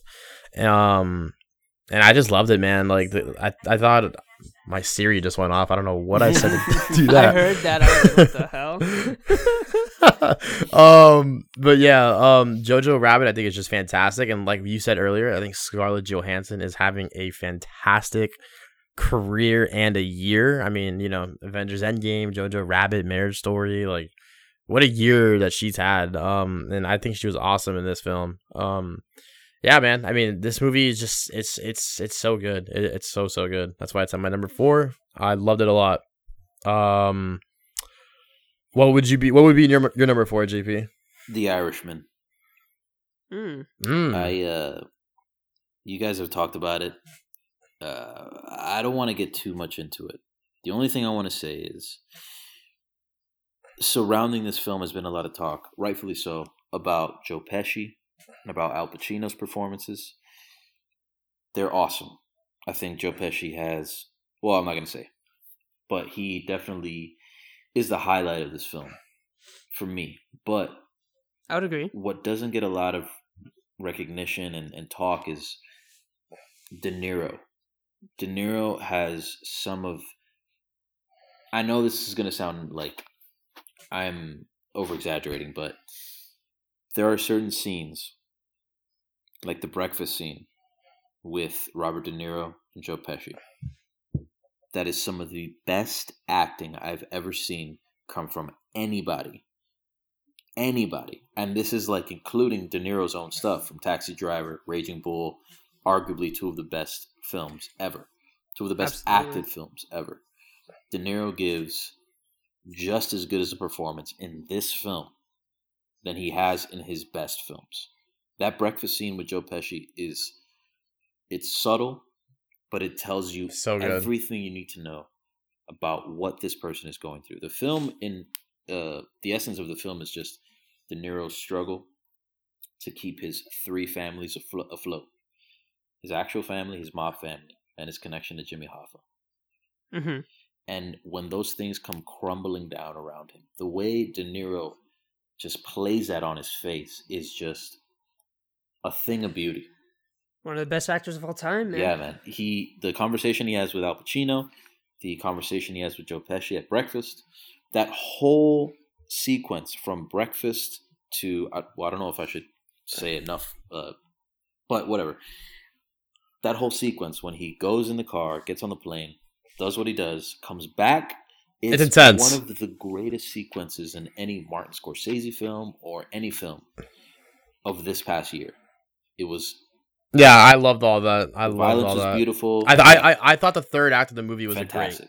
And I kind of am like in the middle. Like I do think there were certain scenes that didn't need to be there. But then I also sort of second guess that, and I say, well, maybe the fish scene didn't need to be there, where they're arguing about, like, you know, what kind of fish did you get? And I'm like, why is this here? But then also, like, well, maybe this sheds light into, like, who these characters are, that, you know, they sort of, whatever. Point is, this film, I've seen it twice now, believe it or not, 6 hours of my life. Damn. And that's some commitment. I know, man. I needed to, like, be in this world again. Like it was such a really well told story, well acted, and I don't want to say too much because I'm just gonna keep rambling about every movie that I have on this list. So let's just keep moving. I actually wrote before we continue. You know, a scene that I'm sure you can agree with me too that I love in this movie is the scene where he has to make the phone call. Oh my God, that one too is. It's like there's literally no one there with him. I mean, I don't know how they filmed that scene. You know, was someone actually on the phone line? Maybe not. Probably not. But it's like it was literally like, you know, he's by himself and he's acting and talking and it, like he puts on this performance that entire sequence and I'm like, holy fuck, dude! Like this guy is like literally one of the best actors ever. Like, and it's like it shows in this film. Definitely, yeah. That scene is heartbreaking. And and I think that's the most you'll get from that character that's as close you get to like a breakdown, because this person is so reserved and so, trained or programmed to sort of not show that weakness, even when everything is crumbling around him. Like that's like the most explosive he gets. He's just kind of like shedding tears, like on a phone, like with no one around him. Like it's beautiful, and the way the movie ends also is just no other Scorsese film ends that way. It's just sad, just death. Like it's just ugh. It's just, yeah. But anyways, yeah, it's so good, man. Okay, so let's dabble into our top 3. This is like, I feel like the real meat of our lists. This is where the ones that I feel like we're pretty passionate about. So getting into it, Steven, what is your number 3? Alrighty, so my number 3, which I think is the one film I've seen that neither of you two have seen, is Bong Joon-ho's Parasite. Now, to my defense, I've been trying to watch this movie and the subtitles don't come up on my screen on my TV for whatever reason, and I refuse to watch it on a laptop. So I'll get back to you on that. I have no excuse. Now, Bong Joon-ho is an incredible director.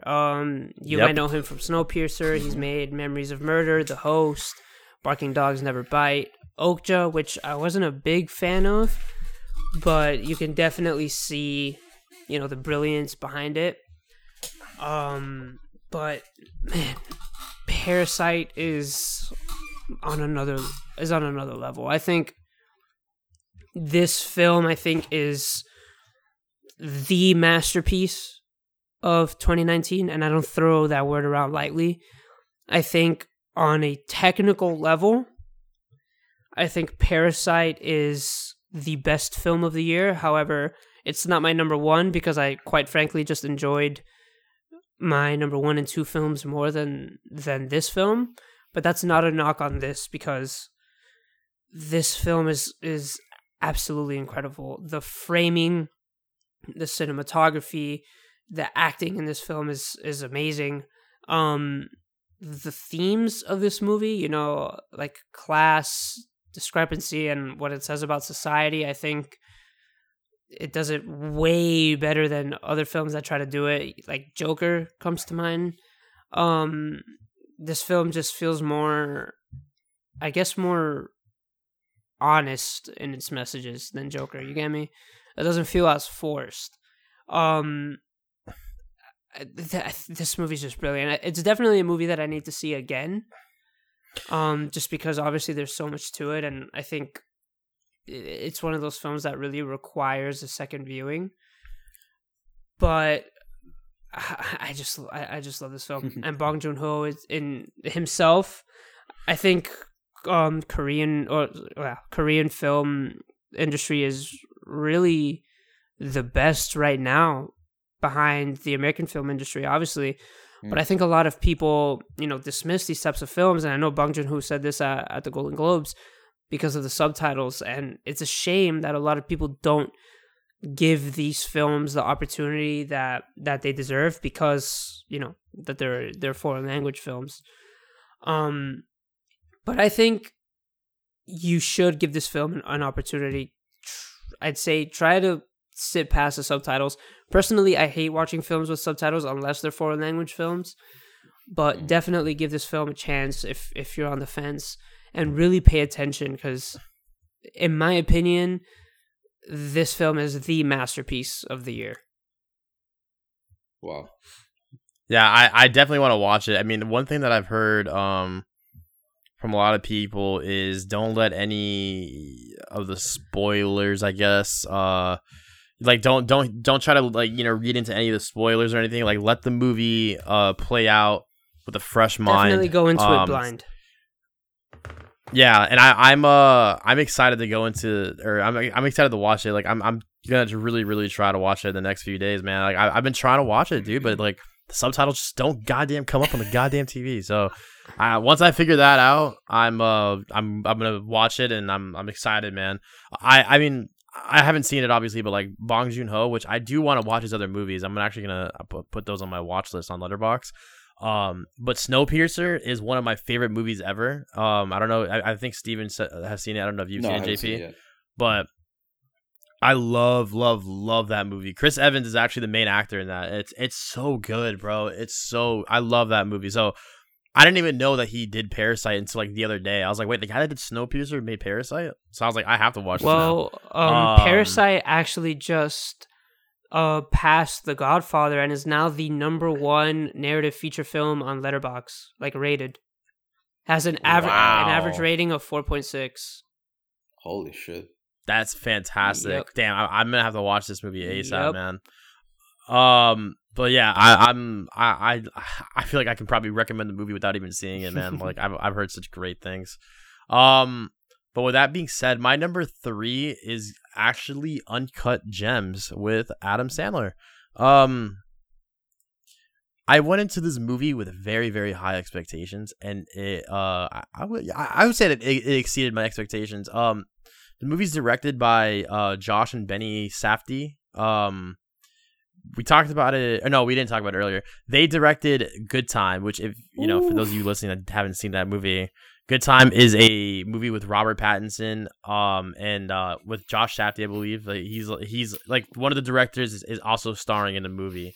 It is like a very similar movie to Uncut Gems, where it's literally just you're on the edge of your seat in this roller coaster ride of a movie.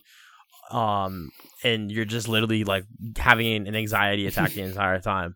I like these guys like have made. I think these are the only 2 films they've made.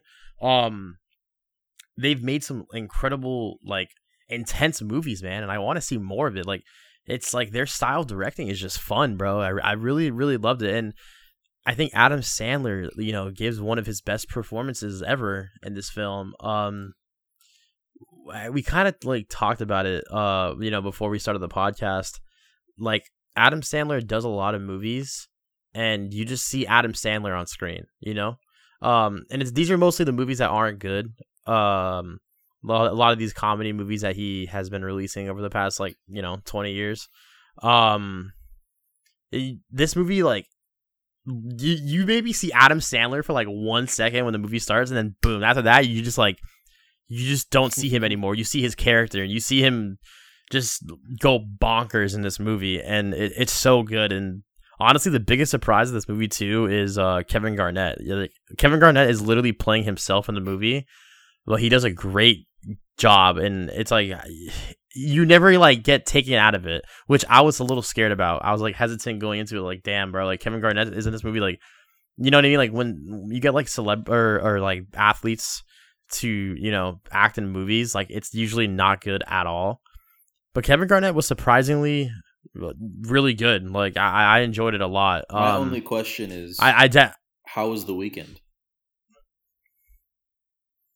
How was The Weeknd? This guy wait, thought he was asking like how your weekend went. Yeah, I was like, yeah, I had to think about that for a second. Have you seen the movie or no? No. I just know that The Weeknd's in it. All right, that's why I figured. Yeah, The Weeknd. He's actually not in it for very long. I don't really want to like give any spoilers away. He actually plays himself too. But he's in a movie for such a short amount of time that you don't really get to see him act. Mm-hmm. You get what I'm saying? And you'll see what I mean when you watch it. But he's fine. But like Kevin Garnett is literally acting in this movie, and he does brilliant for, you know, what he's given. Wait, Kevin Garnett doesn't play himself? Bro, when you're playing yourself with a script, you're not playing yourself. Yeah, okay, I guess. That's like scriptception. I don't know, bro. Like we're getting so deep into this shit now. But yeah. Yeah, Uncut Gems for sure, I think is a top 3 movie of the year. I'm surprised that Steven and JP haven't seen it, because like there's been a lot of hype with this movie. Yeah. And I know JP just said that he recently watched Good Time and loved it, so I know for a fact you will like Uncut Gems. Good Time, man. If you're in for a good time, watch those 2 savage. Movies. Nope. No pun intended. It was good. It was good. Ooh. All right, JP, what's your number 3? Marriage Story. Oh wow. I went into it like ready to hate it. All I saw on, you know, Instagram and like whatever, Twitter and all that bullshit, like oh my God, that scene in Marriage Story, this movie's so real, it's this and that, Adam Driver, Scarlett Johansson, I'm like, fuck this fucking bullshit. Like, these two privileged people are going to argue about whatever. Like, but then when I saw it, I was pleasantly surprised. I thought it was surprisingly hilarious. There were moments in it that I genuinely felt sad.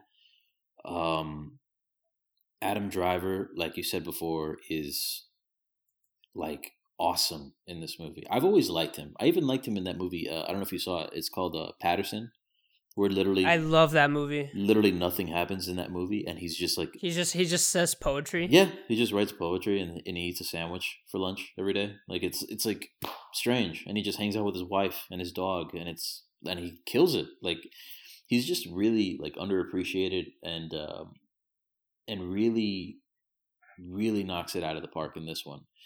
Scarlett Johansson, I think it's hard for me to really separate her from the character she's playing because she's Scarlett Johansson and she's perfect. And when I see her like giving that monologue about like her career and how she was struggling and this and that, I have a hard time buying in because she's Scarlett Johansson. But that's just my dumb idiot brain. Like when I see this movie, I'm like, she's a great actress. She's fantastic. And so once I kind of put that aside, I saw for the second time this year she plays a mother, and it's like I believe it 100%. You know, and she ties shoes as a mother in both those films. Oh yeah, she does. Look at that. She damn, I forgot what I was gonna say. I know John always does that shit, bro. No, but she fuck you, Steven. That opening, those two opening monologues where they kind of, describe each other. Man, what a great open, man. That was awesome. I think it was genuine. I thought it was great. The writing is great. The scene, the argument scene, it is great. I'm not going to knock it. I think it's a really great scene. But I will say, it didn't make me sad. I never really like when actors go big, It either works or it doesn't. I get you. In this case, it did. But the scenes that I love more are more, Adam Driver dressed as the Invisible Man waiting for his son to arrive to his empty hotel. At midnight or something. I don't know, like late at night. It was like 10 o'clock at night when people were already going to sleep. It drove me insane, and it drilled a hole in my heart harder than the argument scene. Like seeing him cry and all that stuff. Like it got to me, but like having him with his son and seeing the shit he's putting his son through just to like spend like Halloween with him. It's not Thanksgiving or Christmas. It's like Halloween, and it's just one little thing that he's he just wants to like be with his son, and it's the wrong place, wrong time. It's like LA in the city, late at night, nobody's open, like nobody's giving out candy. It's like so sad, and like you see the torment that it's being put on, on these two people, and how getting lawyers involved can kind of muddy the waters and make this thing make this beautiful love, this very quickly can become like a thing of hatred. And I think it's told really well. I think Alan Alda, the guy who plays Adam Driver's lawyer, steals the fucking movie for me. He's awesome. Yeah, definitely. He was so good. He's so goddamn funny. When he goes into that story, and like halfway through it, Adam Driver's just like, "Am I paying for this story?" I fucking cracked up. Yeah, I love that scene. This movie is surprisingly, and Ray Liotta, like you said earlier, I was like, holy shit, Ray Liotta's in this movie. Like, just a treat. That was just a cherry on top, man. Like everything about this movie, I have no complaints. I think it was absolutely perfect. I think, besides me not being able to separate Scarlett Johansson from the character she's playing, I think beyond that, like this movie is awesome, and it's like therapy, and I loved it. I totally agree. Yeah. I kind of want to talk about it, but I'm gonna wait because it's on my list. Oh. So that was actually a fantastic review. Like that was fucking phenomenal. So that was our number 3. What's your number 2, Steven? All right. So my number 2 is Jojo Rabbit, which was actually my most anticipated film of the year behind Avengers Endgame. I have been looking forward to this for a really long time. Really, I look forward to anything Taika Waititi is attached to. He's quickly become one of my favorite current working directors. Like JP, what you said earlier in the episode about you not really finding Taika, like his comedy doesn't really, resonate with you. He fucking kills me, bro. He cracks me up. And I think as a director, I think he's absolutely brilliant. What We Do in the Shadows is a great film. Boy is great. I love Thor Ragnarok. Hunt for the Wilder People is great. Even the episodes of The Mandalorian that he did, I think he did one episode, the season finale. He did the last episode, I think that's the best episode of the series. Yep. Definitely. So I was excited for this film literally since the second it was announced. There was a little bit of backlash towards the beginning. Like when the film first aired at Cannes, I think it played at Cannes first. People were like, "Oh, I don't think, this genre of film or this type of film, this Holocaust film, should have any sort of humor in it." However, I think you did a great job bringing up Jerry Lewis's The Day the Clown Cried, because he literally decided to never show that movie as long as he lives. But I think the way Taika Waititi handled the comedy in this film is absolutely brilliant. I think it's never played explicitly for laughs, like to make a cheap joke. Mm-hmm. You get me? I think the joke, or at least the comedy in this film, always derives from either, I think, Adolf Hitler's portrayal in this film, which I think was absolutely brilliant and surprisingly pretty layered. Because as the film goes on, I said it in the Jojo Rabbit episode, you can see Adolf's character. I say that in quotations since he's an imaginary friend in this film.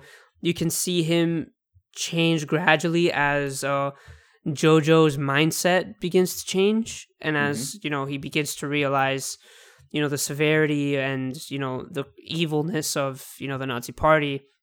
You can see Adolf's his imagination of Adolf starting to be more like Adolf, like in real life. Mm-hmm.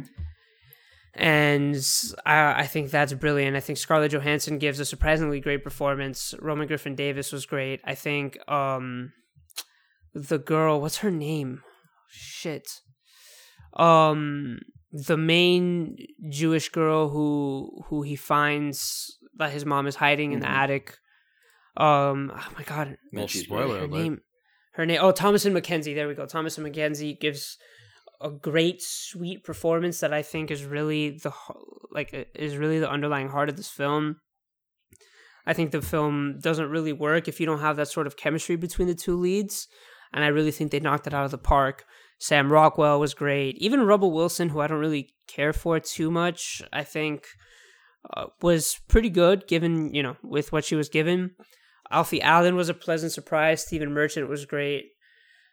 I just think the film has a lot of heart, and I was really pleasantly surprised with how they handled, the comedy and the serious moments. I know John said it earlier when he spoke about Jojo Rabbit, is that the film really knows when to be serious and when to be funny. Mm-hmm. And I think because of that, I think the funnier moments actually help elevate the more serious moments. You got what I'm saying? Mm-hmm. I think it sort of makes it almost like a little more human in a sense. I would agree with that. And I think this type of film is great for the diversity of Holocaust cinema. I know you have the Shoahs, you have the Saving Private Ryans, you have the Resistance Bankers, and I think Jojo Rabbit is just another film, in this subgenre that really solidifies this subgenre as one of the most important in film, just because of the subject matter and how different directors tackle said subject matter. And I think Taika Waititi does an excellent job at that. So that's Jojo Rabbit's my number 2. I don't want to go too in depth just because this episode is running long as shit, and I spoke about Jojo Rabbit for like an hour in another episode. Yeah. But that's my number 2. John, what's yours? My number 2 is The Lighthouse, which, like you said, we've talked about plenty of times on with our podcast. I really don't have much to say. I feel like JP said everything that I wanted to say. Like the movie was like super experimental, which I could really appreciate with the the aspect ratio and the movie being in black and white and all that stuff. I really really love that, man, and it like kind of like helped you like immerse yourself into this story, and the acting I thought was brilliant, and I am actually upset that Robert Downey Jr. Tony Stark was in this movie. What movie were you watching? I meant to say Robert Pattinson. I'm so disappointed that Robert Pattinson and Willem Dafoe weren't nominated for like anything for being in these movies or being in this movie. Like, would you guys agree with that? I mean, it's the Golden Globes, bro. Like, yeah, I know, but like, I just feel like the acting for both of them was just so good, man. Like, I want them to get some type of praise, and this movie was like not talked about, surprisingly. I think Dafoe will get his Oscar nom. Hopefully. Pattinson maybe not so much, but I think Dafoe will get his Oscar nomination. I think so. I think Dafoe should get the win, but that's just me. Yeah, I think like the movie is batshit crazy, and you literally watch two guys go insane over whatever amount of period of time they're on that fucking rock for. And it's just so fun and terrifying at the same time to watch unfold. And I had a blast at the movies that night. So it's my number 2. It's actually one of my favorite movies. Like I was like I made a list on Letterboxd like my favorite movies ever. And I was like thinking really hard about it, and I'm like, I think Lighthouse might be in this movie only because I love how different it is and like what we were used to getting. I kind of want to see The Lighthouse, but with Robert Downey Jr. and like Chris Evans. That's the movie that we all want to watch. I kind of want to watch that. Yeah, I think So like The Lighthouse is probably one of my favorite movies ever. And it's just I had a great time with this film. I really don't have much else to say other than that. It's a great watch. I definitely don't think it's for everybody. There's there'll probably be a lot of people that watch this movie and just might get bored of it, or I just get turned off by it being in black and white or whatever. Which it's kind of a hard film to watch if you're like just a casual moviegoer. You get me? Like, I definitely wouldn't recommend this. Yeah, to, like if you only go to the movies to watch like hey, superhero movies. Yeah, definitely. Or if you go only to watch like Fast and the Furious and shit, like this will probably be like the last movie I ever recommend you. Yeah, honestly, a lot of farts. But yeah, the movie's fantastic. A lot of farts, bro.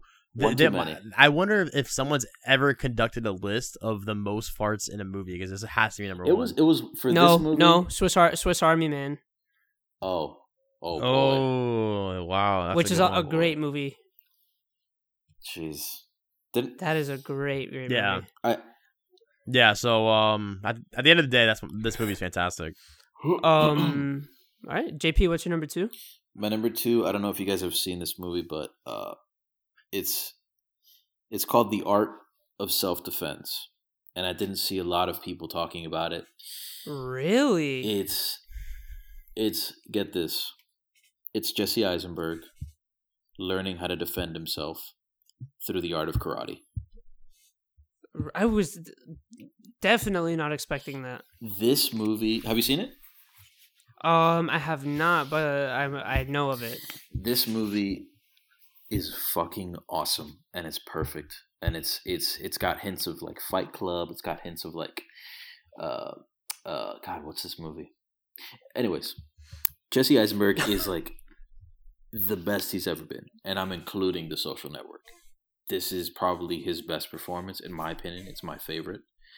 The guy playing the antagonist in this film, I forget his name, Alessandro something. Nivola? Yeah. He gives a fucking, like, I hate his character so much. Like, I've never hated a movie character like this. He gives a great performance. The story is simple. It's clean. It's a guy who's like learning how to, overcome his fears through karate. And it's simple. It's dark. Like, the humor is dry, but very dark. It's violent, unexpectedly violent. Really? Yeah, it's unexpectedly violent. It has a moment, kind of like in Once Upon a Time, like it has a moment of foreshadowing in it that's brilliant and is completely unexpected. And you say, why is this moment happening? And then it shows up at the end of the movie and you're like, holy fucking shit. And it's one of those character arcs that you see in a film that are like, that's like, it's memorable and it sticks with you, at least for me. This is like a personal favorite movie of mine. I think beyond just in 2019, I think it's one of the best films I've seen in a really long time. Over the last 5 years, I'll say.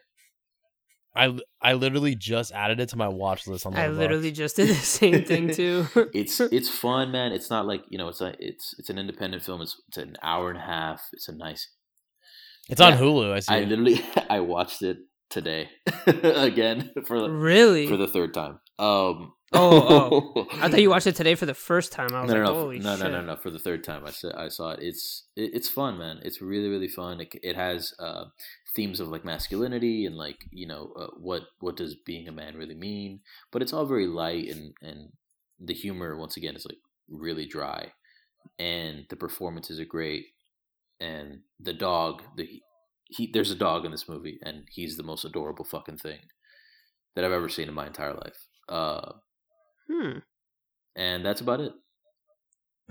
We love dogs over here at Backlot, so. Sold me. Yeah, watch this movie. It's awesome.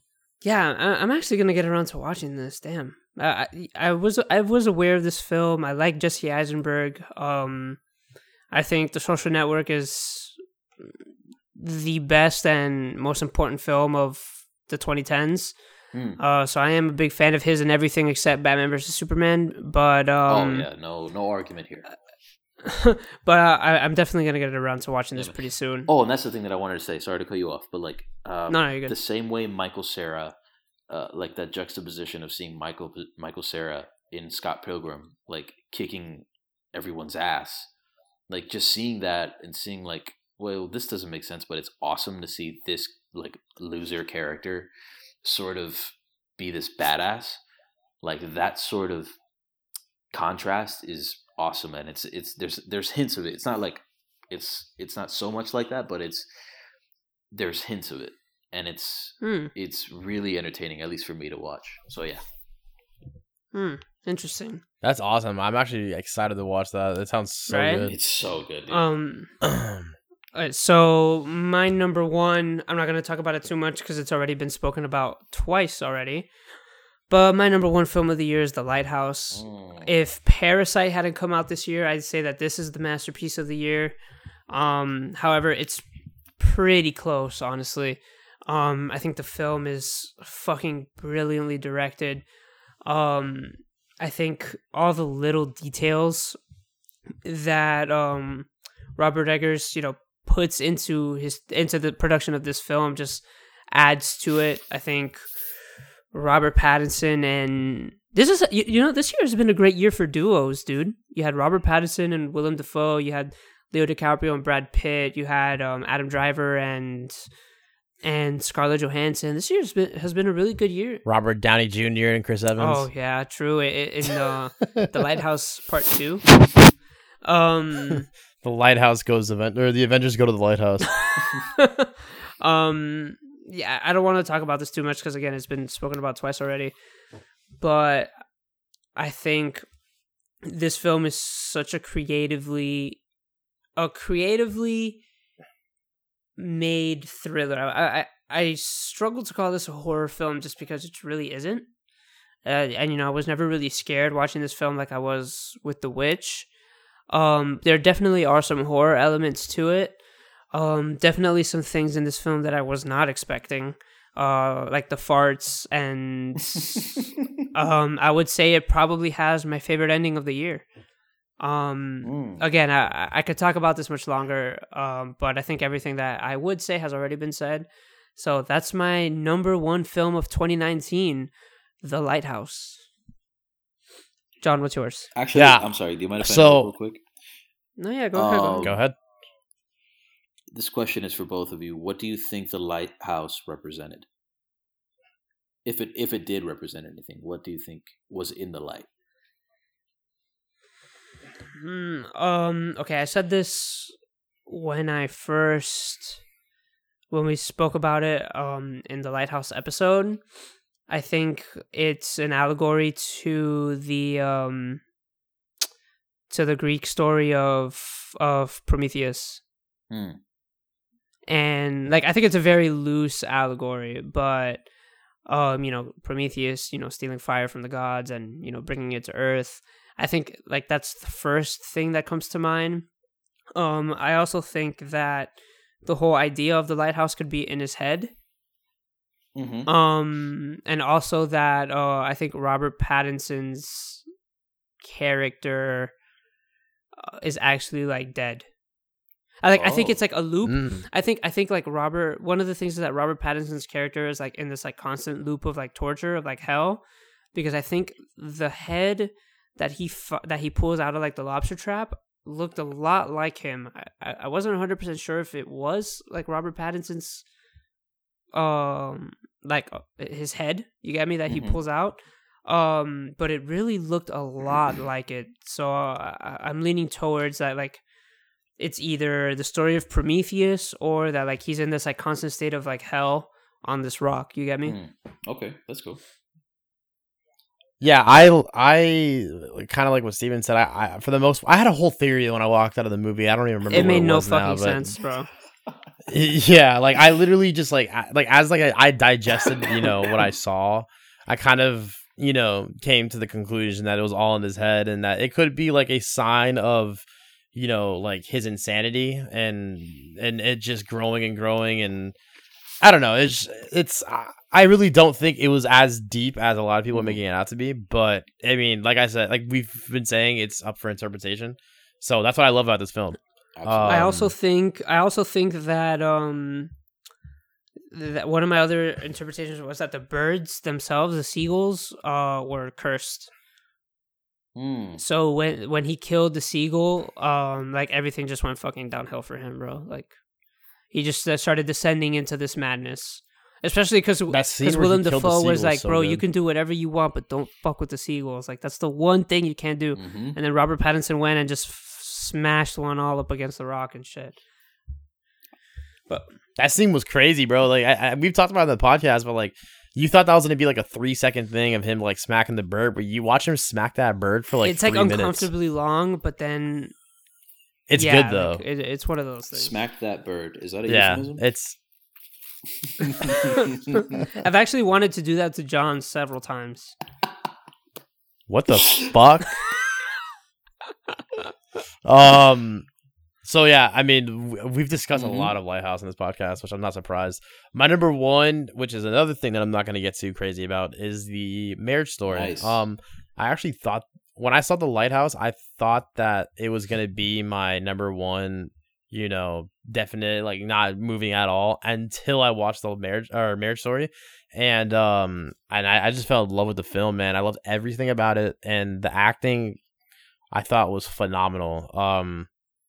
Like we've said, Adam Driver and Scarlett Johansson acted their fucking asses off. And you feel this like tension between them, and then you also like feel bad for them, but then like you get both sides of the argument. It's like so much is going on that I really, really love and appreciate, and it's so good, man. I said it earlier, but it shows the ugly side of divorces and all the steps that go into it, and the often very real side of divorces. Exactly. Yeah, exactly. And what's sad about it too is like you can at the end of the day, like you're watching this, divorce happen on screen, and it's sad in the sense that like these two people at the end of the day love each other, and care about each other, but like it's like a step that they have to take for themselves, and I don't know. I just, bro. I really love this fucking movie. Like, I did not think I was gonna love it as much as I did, and that whole scene that you guys were talking about earlier with the argument with them, like, I was like, that was like a scene that, I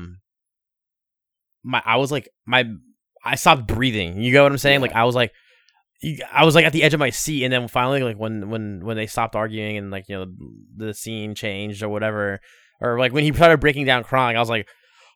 Yeah. Like, holy fuck, bro. Like, that was intense. You know what I mean? Like, I felt like I was watching my parents fight or some shit. Like, it was so good, bro. I loved it. I loved everything about that movie, man. Awesome. And so, Marriage Story, you're number one. They have a lot of Marriage Story in this episode. Mm-hmm. We're some emotional wrecks. JP, what's your number one? Once Upon a Time in Hollywood. This movie, I have seen. Ask me how many times I've seen this movie. 7. How many times have you seen this movie? Holy fuck! Oh my I've seen god, this movie John can't even 7. count to 7. I can't. That's that true story. I've seen this movie.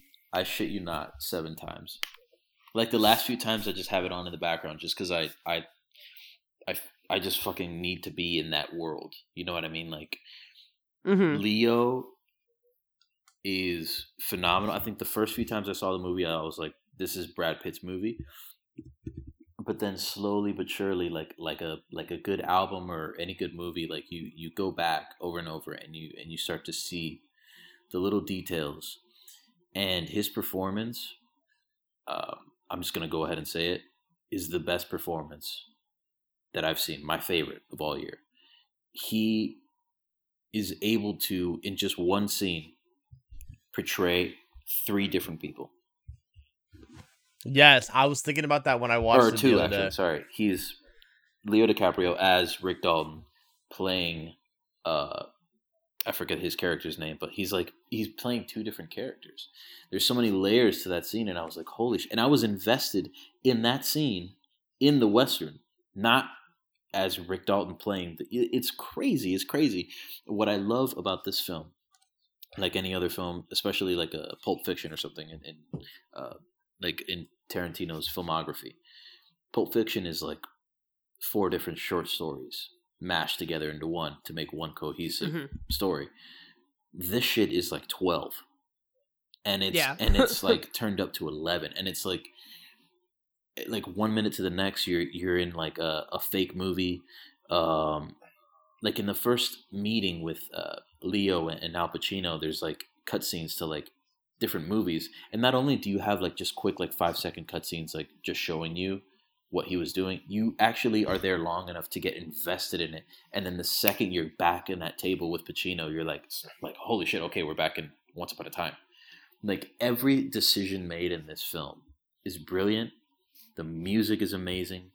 Every single person hits it out of the park. Same thing with The Irishman too. Like, it's so many people. It's a great year for ensemble cast. Yes, man. And everything about this film is perfect. It's a fun hang. That's what I love about it. It's just a hang. And I can sit here and tell you what the plot is. And I never cared about the plot. Never cared.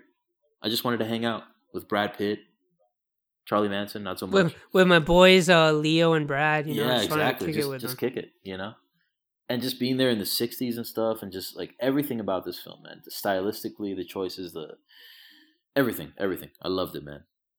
I'm actually really tired, and I can't think of anything else to say. I feel like this movie does a really good job with too is that like you really get to see Quentin Tarantino's love of film in this movie. Oh yeah, this is definitely a love letter to Hollywood. A love letter. Yeah, 100%, 100%, and it's so awesome to see. Damn. All right, so just a quick recap. JP's number one film of the year, Once Upon a Time in Hollywood. John's number one film of the year, Marriage Story, and my number one film of the year, The Lighthouse. All in all, I'd say it was a pretty good year in terms of film. In my opinion, better than 2018 and 2017. I agree. Although I wouldn't say as good as 2016. That's one of my favorite movie years of all time. But pretty good year. all in all, pretty good. Now really quickly, let's run through some bonus things before we wrap this up. I know JP said his favorite performance of the year was Leo DiCaprio.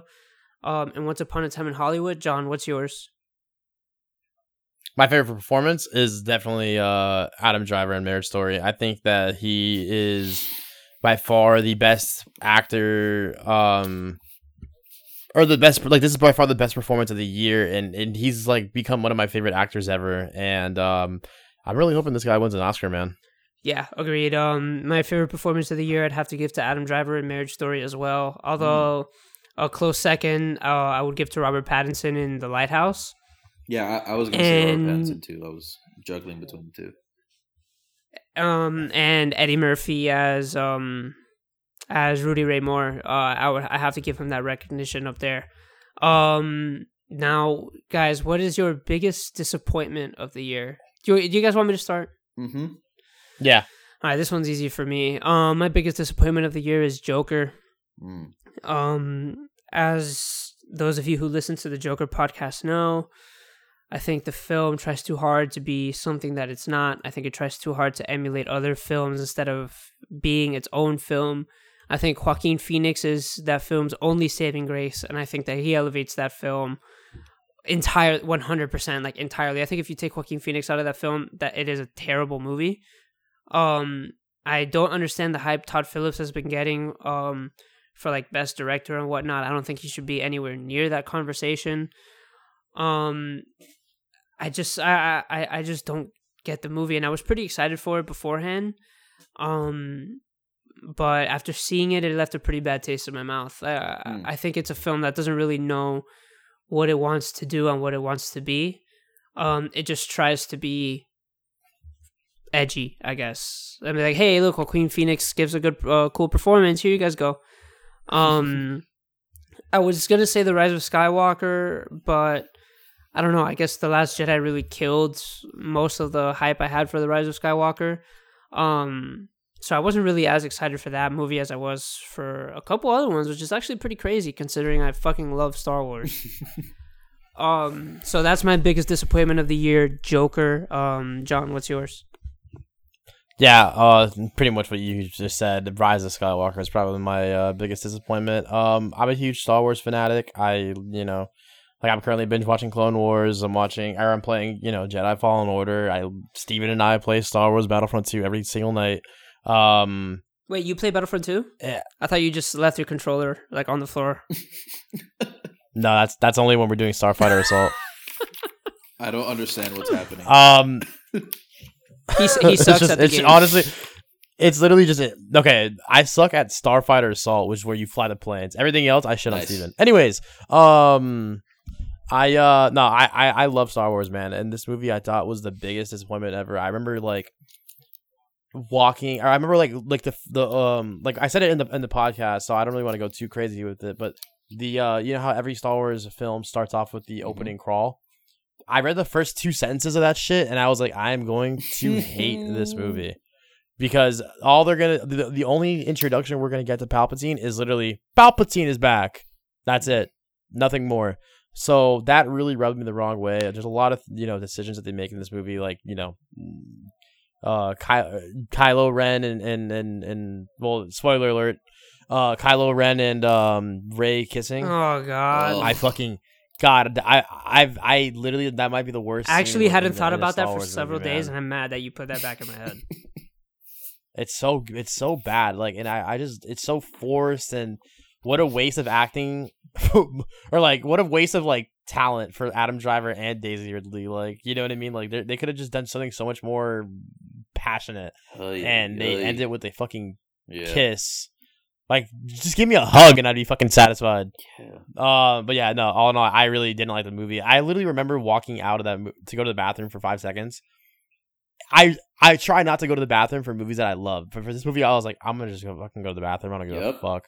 And I remember like looking at like my brother's face, and his face was like in awe of this movie. Like I literally thought I was watching a little kid walk into Disney World, and I'm like, "Are we watching the same movie?" So I remember when we walked out, he was like, "That movie was fantastic. I loved everything about it." I was like, "What the fuck?" Oh, that's don't literally know. what happened with JP and I when we watched Ford versus Ferrari. Yep. He hated it, and I loved it. It's actually crazy. It's just funny. Yeah, it is funny how people's tastes are different, but I feel like this movie is just not like a good movie. And I think J.J. Abrams and Chris Terrio need to never write or just never. They should stop making movies. Honestly, I like J.J. Abrams. I liked Lost, and he's the one that made Lost, so I'll give him that. But fuck, he completely fucked up like Anakin storyline. That's all I'm gonna say. Yeah, Rise of Skywalker sucked ass. JP, what's your biggest disappointment? I was struggling between either Ford vs Ferrari and oh my god, and Rise of Skywalker, but ultimately I didn't really have high hopes going into Ford vs Ferrari. That was just a bad movie, but that's for another day. Rise of Skywalker. Yeah, if we start arguing about this, bro, this episode will go on for like another 30 minutes. You won't even like upload it.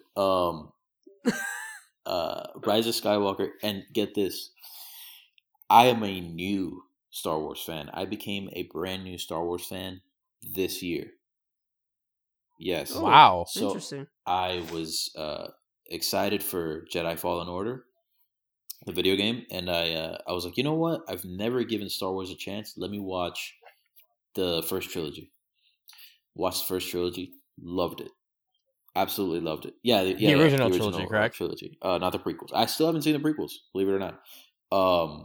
Yeah. Really? Well, actually, I saw 5 minutes of Phantom Menace, and when Definitely check them out. The first two are garbage, but Revenge of the Sith is if I have to ridiculously sit through the first two to get to the third, I mean, I guess I'll do it, but Jesus, Jar Jar Binks. I mean, okay. No, it's terrible. But, it's so bad. Like, whatever. So I was like, okay, I watched The Force Unleashed and The Last Jedi. I kind of thought it was kind of sloppy. I thought they were trying to do like a Marvel thing. But I was like, you know what? The Last Jedi wasn't that bad. I'm going to watch Rise of Skywalker. Hopefully they do something good. And I mean, fuck. I mean, from the start, like, the dead speak. I'm like, nope. It's a shit show. It's a shit show. I went to the bathroom during the scrawl or the crawl. Like, I was like, fuck this, man. I'm not even gonna take this serious. I should have probably done that too. I think they started the trilogy with Finn. Like the first few minutes of The Force Awakens was awesome, and I was like, holy shit! Like this guy, this stormtrooper has like blood on his helmet, and he's like conflicted, and we're actually gonna see some like real character shit. And then like. They take a huge shit on his character. Finn is a nothing. He's a nobody.